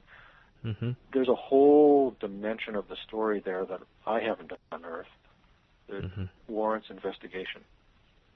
Well, at a minimum, what I would say are groups like the Freemasons or Skull and Bones or similar groups is that they train and cultivate people who know how to keep their mouth shut and keep secrets. Yep. And they also know how to basically rationalize the thought that the end justifies the means. They have agendas, they're broad sweeping, they're societal in nature, and they can do rather unsavory things to be what they say is for the betterment of mankind as a whole, which obviously is a requirement for people who work in this kind of field. Right. Otherwise, they would never sleep a wink at night. Right. If they did this kind of work. Now, your book as well as our listeners who I'm strongly insisting they get your book, will read about Patty Hearst, about the Symbionese Liberation Army, about the evidence that she was exposed to it by an independent party who also may have learned the ropes on mind control when he was exposed to it by the government in prison, correct? Yeah. Yeah, Donald DeFreeze, who was the head of the Symbionese Liberation Army that captured Patty Hearst, was worked on by a guy named Colston Westbrook, who was a psychological warfare consultant in the Vietnam War. He went into Vacaville State Prison under cover of the Black Cultural Association. He gave Donald DeFreeze his code name of SymQ, devised the logo of the Symbionese Liberation Army, and there's a whole no end to all the intrigue and the cross linkages in that story. Named his own children after that gentleman's name, if I remember right. Yeah, and Patty Hearst in her biography says that Donald DeFreeze was obsessed with Colston Westbrook and thought that he was a federal agent. So this is already an example of a criminal, a widespread criminal and killer who was a fruit of a military program, A military mind. You know, we're talking about these terrorists. We already have evidence where this has already happened already. Mm-hmm. Where they've already done and wreaked havoc in society as a byproduct of what they've done, or revenge, or whatever like that. It ties into Jim Jones and the People's Temple. Yeah. Sirhan, you have a whole passage on him. Yeah. And how some of his may have even been self-inflicted to be able to get him in the state to do what he did. It's still an open question in my mind, was he handled and controlled by somebody? I couldn't gather evidence to support that conclusion. And I used his story to illustrate some points in my book. But, for instance, well, it's a whole another 2 hours to go into it. But right. What amazes me most about Sirhan and the Bobby Kennedy shooting is he's in prison. He still has amnesia for the shooting up to the present day. But there's in books written about the Kennedy assassination, there's photographs of the Los Angeles County coroner who's at the crime scene after Bobby's been shot, and he's got a ruler and he's counting and measuring the bullet entry holes in the surrounding walls and door jambs.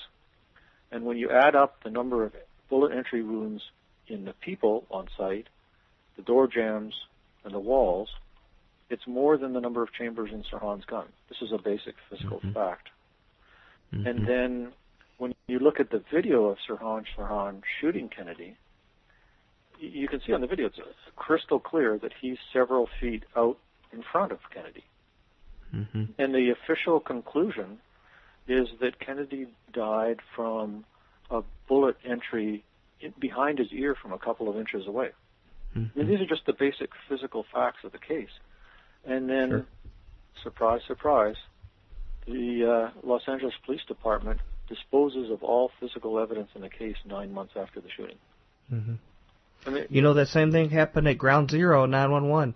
They disposed of all the evidence there, too, within days afterwards. It was carted off and put on ships to China. I used to be, in the camp of, 9/11 was an inside U.S.-driven operation. That's too much. That's going too far. But I'm swinging over to the other viewpoint the more I learn about it. Man. The more you learn. And in conclusion here, I just want to say to our listeners, this is just the tip of the iceberg of what's in the book. You need to read it, and what will happen to you when you read this book is the same thing as when you listen to Future Quake. It will change the way you look at the world. And that's what our listeners, we have 5 to 10 emails a day from new listeners who say that listening to Future Quake has changed the way they look at the world, and they took a big step in that direction today with listening. Listening to just this one show is going to change the way you look at the world. What can we and our listeners do to help you in your research and trying to uncover the truth of what's going on in society? Just be critical consumers of information. That's the number one thing. Okay. I would say. Can we help you directly? Is there a way that we can assist you in your work and your cause and your research? Yeah, I need $5 million right now.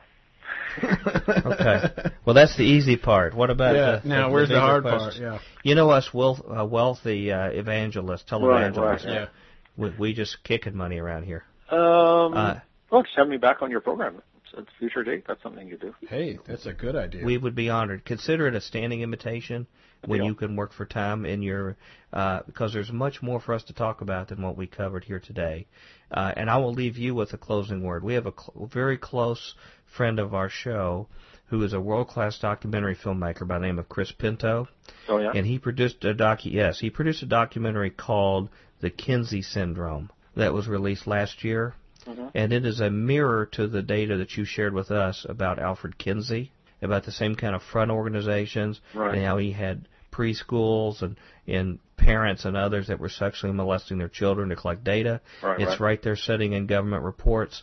And I've talked to him about your work, and I think he might like to talk with you sometime. I'd love to do a documentary on a whole series of documentaries, actually. Well, you won't have a higher class production than what you'll see from Adult Films. Really They're good. Award-winning productions. And if anywhere online you go, Radio Liberty or other places like that, you'll see them prominently displayed.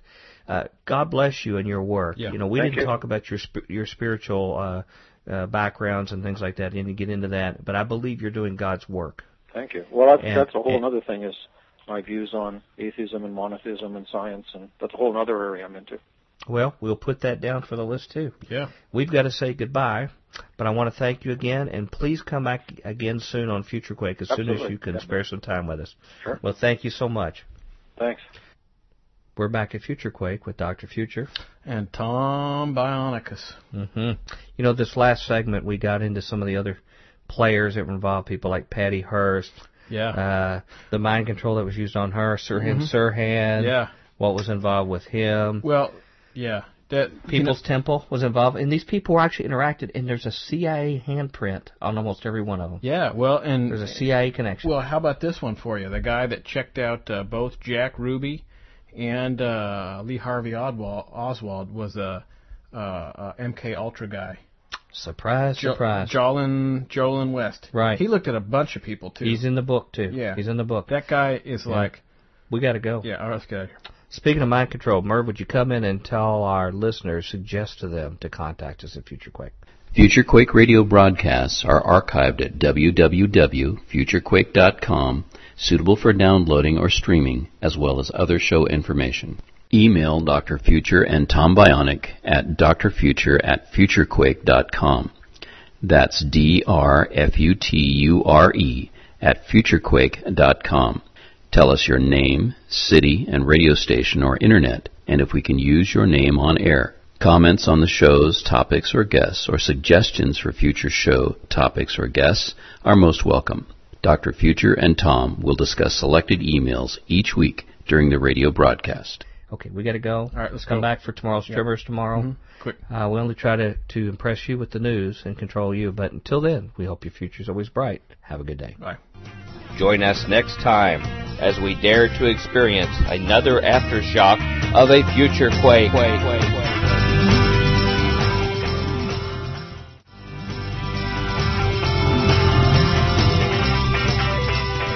Welcome to the Future Quake Show. I am Dr. Future.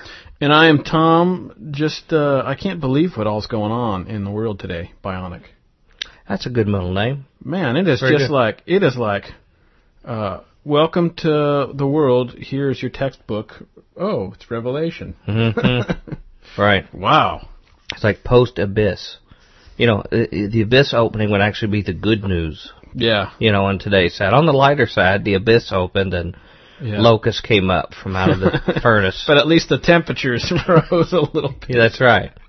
Yeah. Ladies and gentlemen, it's great to be with you, and it's another Friday, which means it is what? It is tomorrow's Tremors or today's Future Quake radio view of the news. All right. Yeah, that's real good. Or as I would say it, tomorrow's Tremors or today's review of the Future's news, where we get an opportunity to review the news at the end of the week after a very relaxing, low-key interview with Dr. Colin Ross. Oh, man, I can't. And I've got some stories here that relate to that, too. Really? That whole thing, I'll give you a hint, the whole Copenhagen thing has come unraveled. The UN has said that they call for a reduced role in the UN. They call for all of the money that's flowing for these carbon credits to go to private banks. This is in there. This is in the own document. And then they're going to radically increase the taxes on developing nations. It's like, well, maybe that's good news for us because I think we're no longer a developing nation. I think we're post-developing. Man, from what I've heard. You know, stuff is bad when people are calling me for money. That's true. You know, I feel like I've just come out of MK Ultra program myself. That's been my kind of week. Really? I wish I had amnesia so I wouldn't remember how this last week's been. Ladies and gentlemen, we hope that you can hear us correctly here. We're on totally new hardware here for everything, and I have, even though I'm an engineer by training, I have no savvy on electronics at all, and have been stumbling through, and I won't bore you with the comedy of errors on this computer, but it's been a bunch of things that have chewed up a bunch of time over, I don't know, what happens often with Mrs. Future and I. Yeah. People say they can do X, Y, Z, hold on, I'll take care of it, don't worry about it, and then you find out later, they say, I don't know, this has always worked before. And it's been one after the other of that. Yeah, so, I know. Hopefully this will work okay. We've got equipment that's somewhat debugged, so appreciate everybody's patience. Yep. It's really limited. It's firstly shut down my ability to answer emails.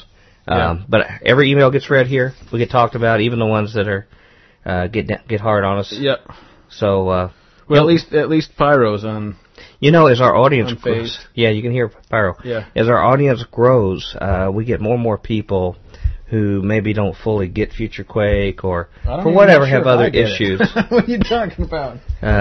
Some of these folks have been saying we've been getting a little hard on some of these other Christian shows, so we need to extend a little grace. Oh, you're probably right. Yeah. I tend to get too fired up about it sometimes. Me too. Because they're Me too.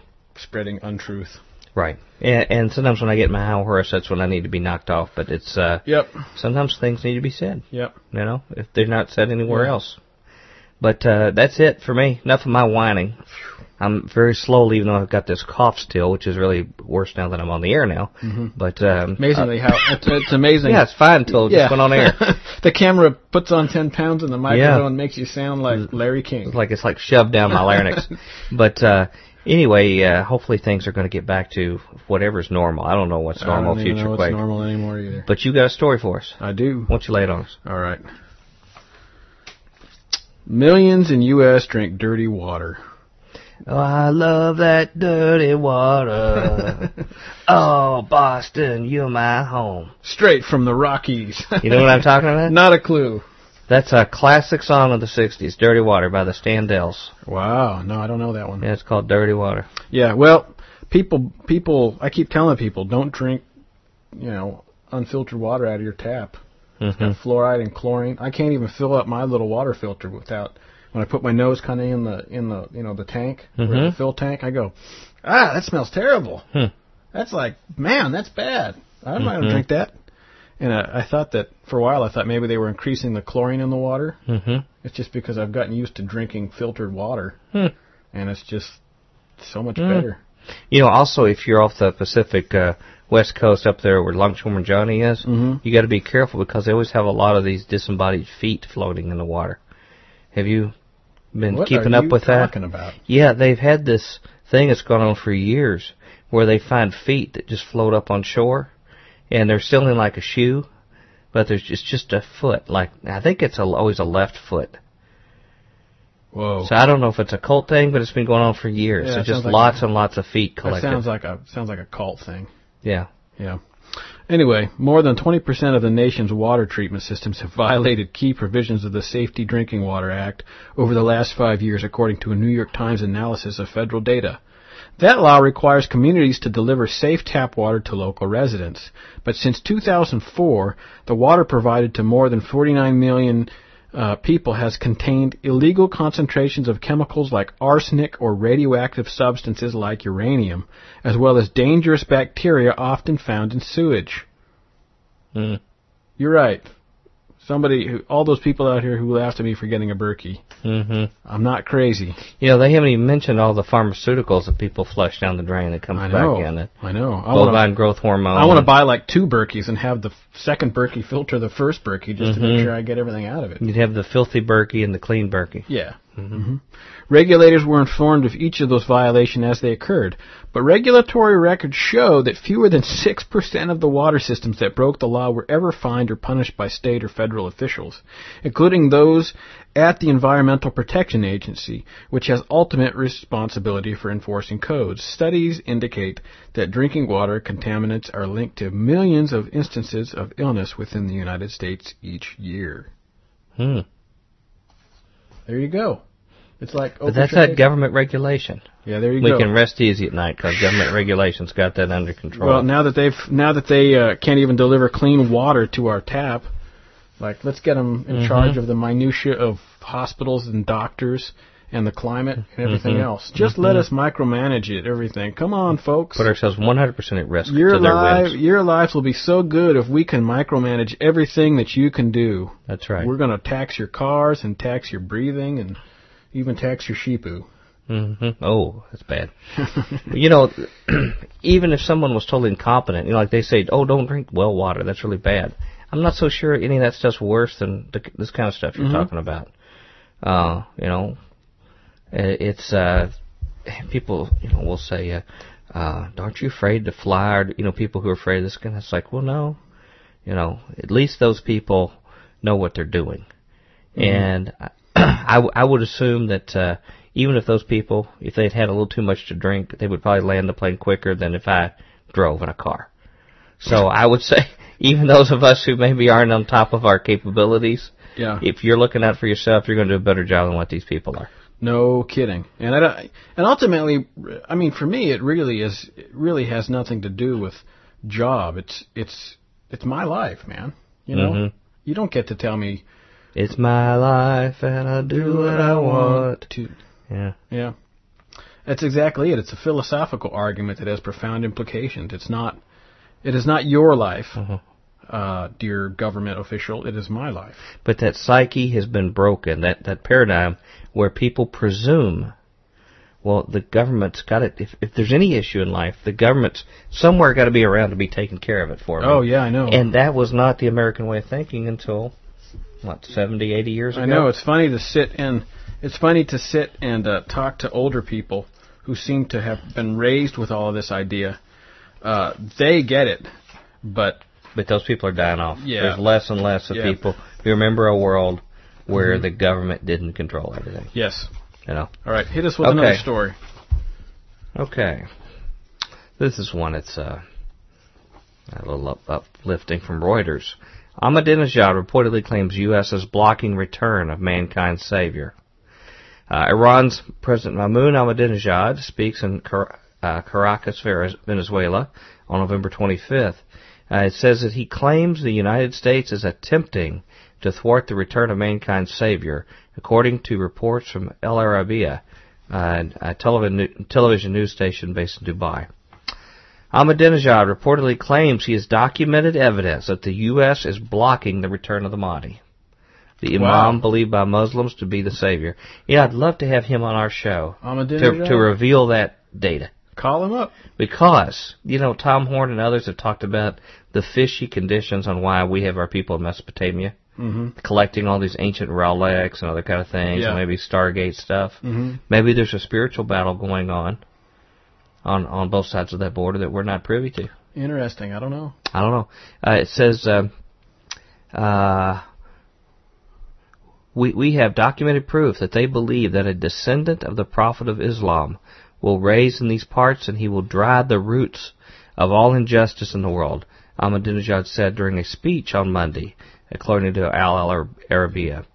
They have devised all these plans to prevent the coming of the hidden Imam, because they know that the Iranian nation is the one that will prepare the grounds for his coming and will be the supporters of his rule, Ahmadinejad was quoted as saying. Ahmadinejad continued the rant by claiming that there have been plots by both the West as well as countries in the East to wipe out his country, according to the Iranian news website Tabak. They have planned to annihilate Iran. This is why all policymakers and analysts believe Iran is the true winner in the Middle East, Ahmadinejad was quoted as saying by the site. He also alleged that foreign nations seek to control Iran's oil and natural resources. In Afghanistan, they are caught like an animal in a quagmire, but instead of pulling their troops out to save themselves, they are deploying more soldiers. Even if they stay in Afghanistan for another 50 years, they will be forced to leave with disgrace because this is a historical experience, Ahmadinejad reportedly said. They know themselves that they need Iran in the Middle East, but because of their arrogance, they do not want to accept this reality. They are nothing without the Iranian nation, and all their rhetoric is because they don't want to appear weak. Wild. Yeah. Wild. I think we need to get him on to talk about what they're doing to hold back the... Sure, that would certainly be a landmark radio interview. And we could have Robert Hyde on, too. Yeah. Well, that'd be an interesting one to have together. Yeah. I personally believe, at least I have a hypothesis, that if someone appears that fills that office of Imam, that he'll actually be what the Bible calls Gog. That the actual nations that in Ezekiel 37 or 38 and 39 that are talked about are all the kind of nations that they're teaching the 12th Imam is supposed to assemble and then come against Israel. I know that you've mentioned that to me. Ad nauseum. No, I don't know about ad nauseum, but you mentioned it a few times. It's an interesting hypothesis. So it won't go away. Yeah, well, it's very interesting. It looks like we're going to see here sooner rather than later, unfortunately. Well, what do you think? What's the odds of how soon? Oh, gosh. I hate to give away some spoilers of our guest next week, but I'll tell you what. I was looking online at some stuff that was published about mind control and building satanic super soldiers and stuff via a lady named Svali. And I talked to a friend of mine who's has a background in psychiatry, and he dropped bombshell after bombshell on me. We'll just like about dates? No, not necessarily about dates, but just about how everything she said was basically true. You know, it's like, wow. So how does this relate to when stuff might be happening? Well, my mention was that it was going to be sooner rather than later, and Svali makes the same assertion that it's like you might want to go down to the store and buy 2 gallons of milk instead of 1. Because, you know, there may be... Get extra bananas because they probably won't turn green or turn brown. You're going to need them because there won't be any there like next week. Okay. Yeah. Wow. Okay. Thanks for that uplifting word. Well, I'll tell you what. Yeah. Well, speaking of some other uplifting stuff, you know, we know there's Copenhagen Climate Summit here, which we kind of went over with Dr. Kaufman. When does that end? I don't know. I don't know when that ends. Just about the time the abyss opens. Yeah, I mean it'll be the end for all of us. I know, but I just wondered. No, I don't know. Okay. I think it might be a little open-ended, to be honest. In other words, they just until people finally quit looking and watching the news, then they go past everything. Yes. Yep. People get hoarse from complaining. There you go. Copenhagen Climate Summit in disarray after Danish text leak. And this is their the text from what they were trying to put out there got leaked. The UN Copenhagen climate talks are in disarray today after developing nations reacted furiously to leaked documents that show world leaders will next week be asked to sign an agreement that hands more power to rich countries and sidelines the UN's role in all future climate change negotiations. The document is also being interpreted by developing countries as setting unequal limits on per capita carbon emissions for developed and developing nations in 2050, meaning that people in rich countries would be permitted to emit nearly twice as much under the proposals. Is that because they could have more money to buy like cap and trade? Yes, carbon credits or things. And it gets worse too, because what happens? Some other analysis that I've read says that what happens is it's not the common person in these more developed countries that can buy these things. It's only the biggest companies can afford to buy it. So no small companies, only big companies in developed nations can be able to buy it. And meanwhile, they dump like arsenic down the street. Wow. You know. A confidential analysis of the text by developing countries, also seen by The Guardian, shows deep unease over details of the text. In particular, it is understood to force developing countries to agree to specific emission cuts and measures that were not part of the original UN agreement. So, much like many of the bailout and TARP programs, they've written a treaty and halfway through they've just decided to randomly change it. You know, it's like, well, this wasn't part of the original agreement. Well, yeah, I know. We're just going to add some stuff. Divide poor countries further by creating a new category of developing countries called the most vulnerable. Weaken the UN roles in handling climate finance. Not allow poor countries to emit more than 1.44 tons of carbon per person by 2050, while allowing rich countries to emit 2.67 tons per person.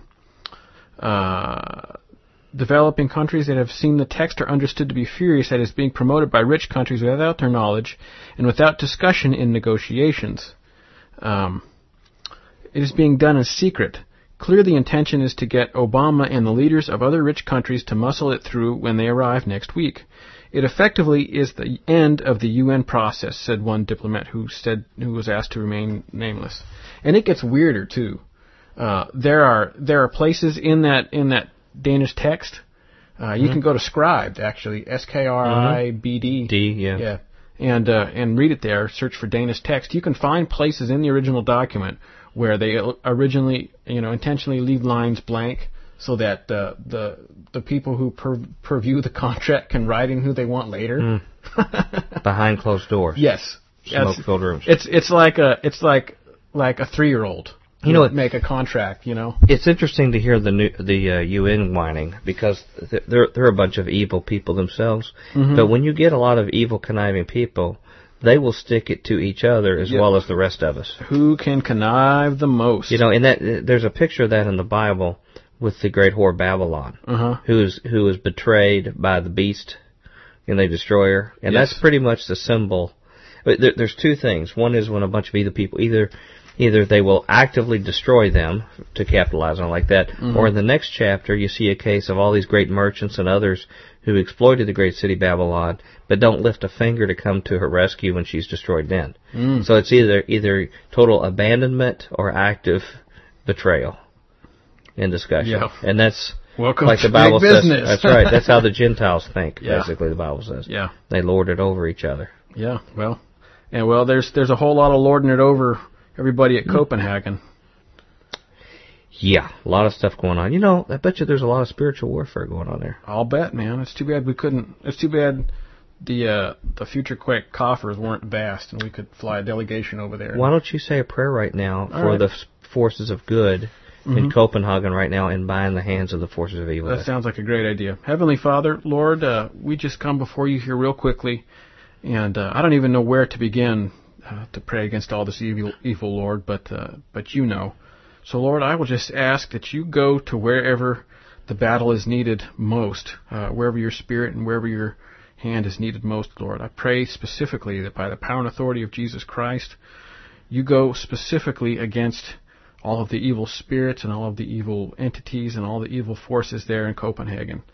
That you knock down strongholds and you destroy walls, Lord. That you trample evil underfoot wherever it may be, Father. And we pray all these things in Jesus' name. Amen. Amen.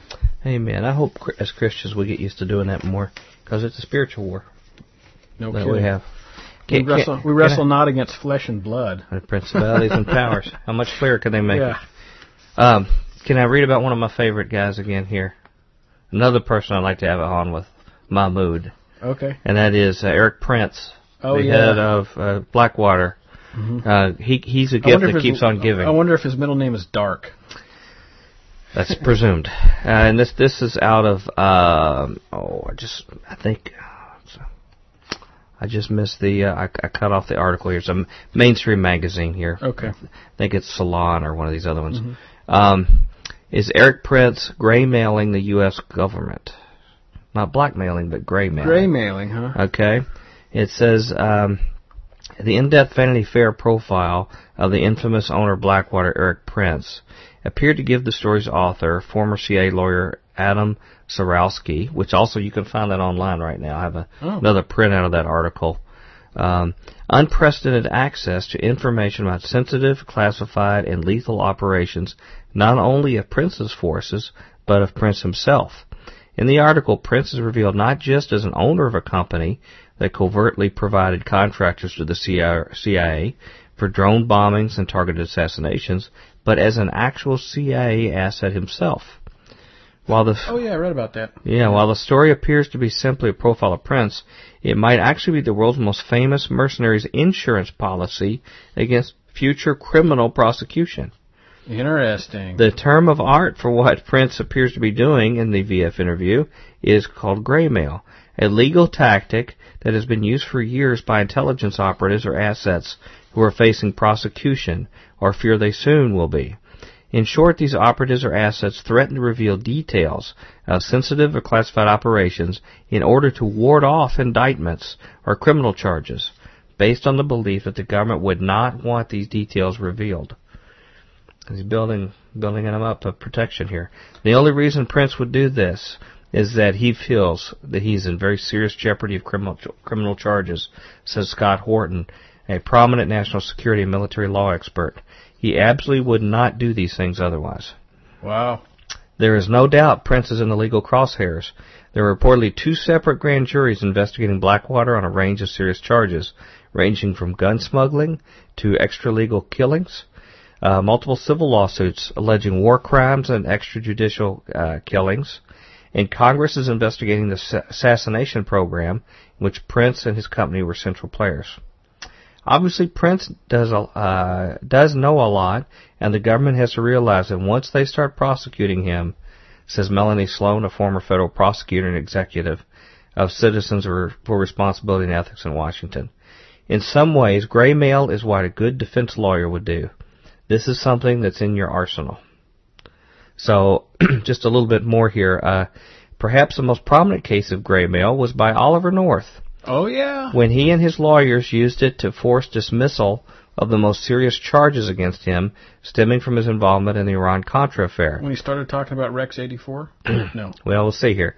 In another case known as Kazakh Gate, a U.S. businessman, you could be right on that, a U.S. businessman, James Giffen, allegedly paid $78 million in bribes to former Kazakh prime minister in an attempt to win contracts for Western oil companies to develop the Tengiz oil fields in the 1990s. In 1993, he was charged with violating the Foreign Corrupt Practices Act in the largest overseas bribery case in history. After Giffen was indicted, he claimed that he did what he was accused of, that if he did it in the service of U.S. intelligence agencies. The case has been in limbo ever since. How low can you go? Mm-hmm. That's right. To the limbo. Go, I'm sorry. And they said this is as old as the hills, as a tactic, and has a long track record of being effective against the government. It's basically a threat to the government that if you prosecute me, I'll disclose all sorts of national security sensitive information. Wow. The bottom line is it's like an act of extortion or a threat. If you do X, and this is what I'm going to do. Wow. So he says in the Vanity Fair article, Prince was essentially putting out a warning to the Department of Justice. You prosecute me and all this stuff will be on the record. That's very interesting. Yeah. Very interesting. Because in this article, which maybe we can read another time, Prince was a full-blown asset of the CIA's National Resources Division, which recruited Prince in 2004 to join a secret network of American citizens with special skills or unusual access to targets of interest. Wow. And it goes on and on here. Wow. After this week's show, do you get a feeling that maybe we don't know the whole story of what's going on? Dude, I don't... It's not that it's like stuff, well, I don't need to know any of that kind of stuff. It totally changes how you view the good and bad guys. Yeah. It's like everything has come unhinged. The door swinging wide open, and it's like you woke up one morning and went out to go feed the cows, and you found out that there was a flock of giant waffles in the front yard or something. It's exactly what I was thinking. There's just the idea being is that something so unexpected you just don't even know what to do with it. Right. You know? And the Bible implies that that's the world we live in. I didn't see anything in there about flesh-eating waffles. I don't know what Bible you're reading. Well, you get a concordance. Look under double. You're waffling with me on this. All right, well... I know we're coming up to the end here in the last minute. Any last words you have before we... Brussels gives CIA the power to search UK bank records. That's the headline. Brussels gives CIA? Yeah. Well, now, if they're a foreign intelligence agency to the British, who says that the MI6 can't look at ours? Yeah. Exactly. Basically, anybody can do whatever they want to do, except people like you and me and the other Futurians out there. Yeah. And the article, that's the headline, and it gets worse. We can't even grow our own vegetables. Yep. This looks like yet another example of lopsided post-9/11 compromise, and of the ease with which temporary agent emergency measures are foisted on us that turn permanent. The last sentence from the article, and I thought it was particularly timely. We need to hurry and bring Merv in. Merv, would you tell our listeners how to contact us here at Future Quake?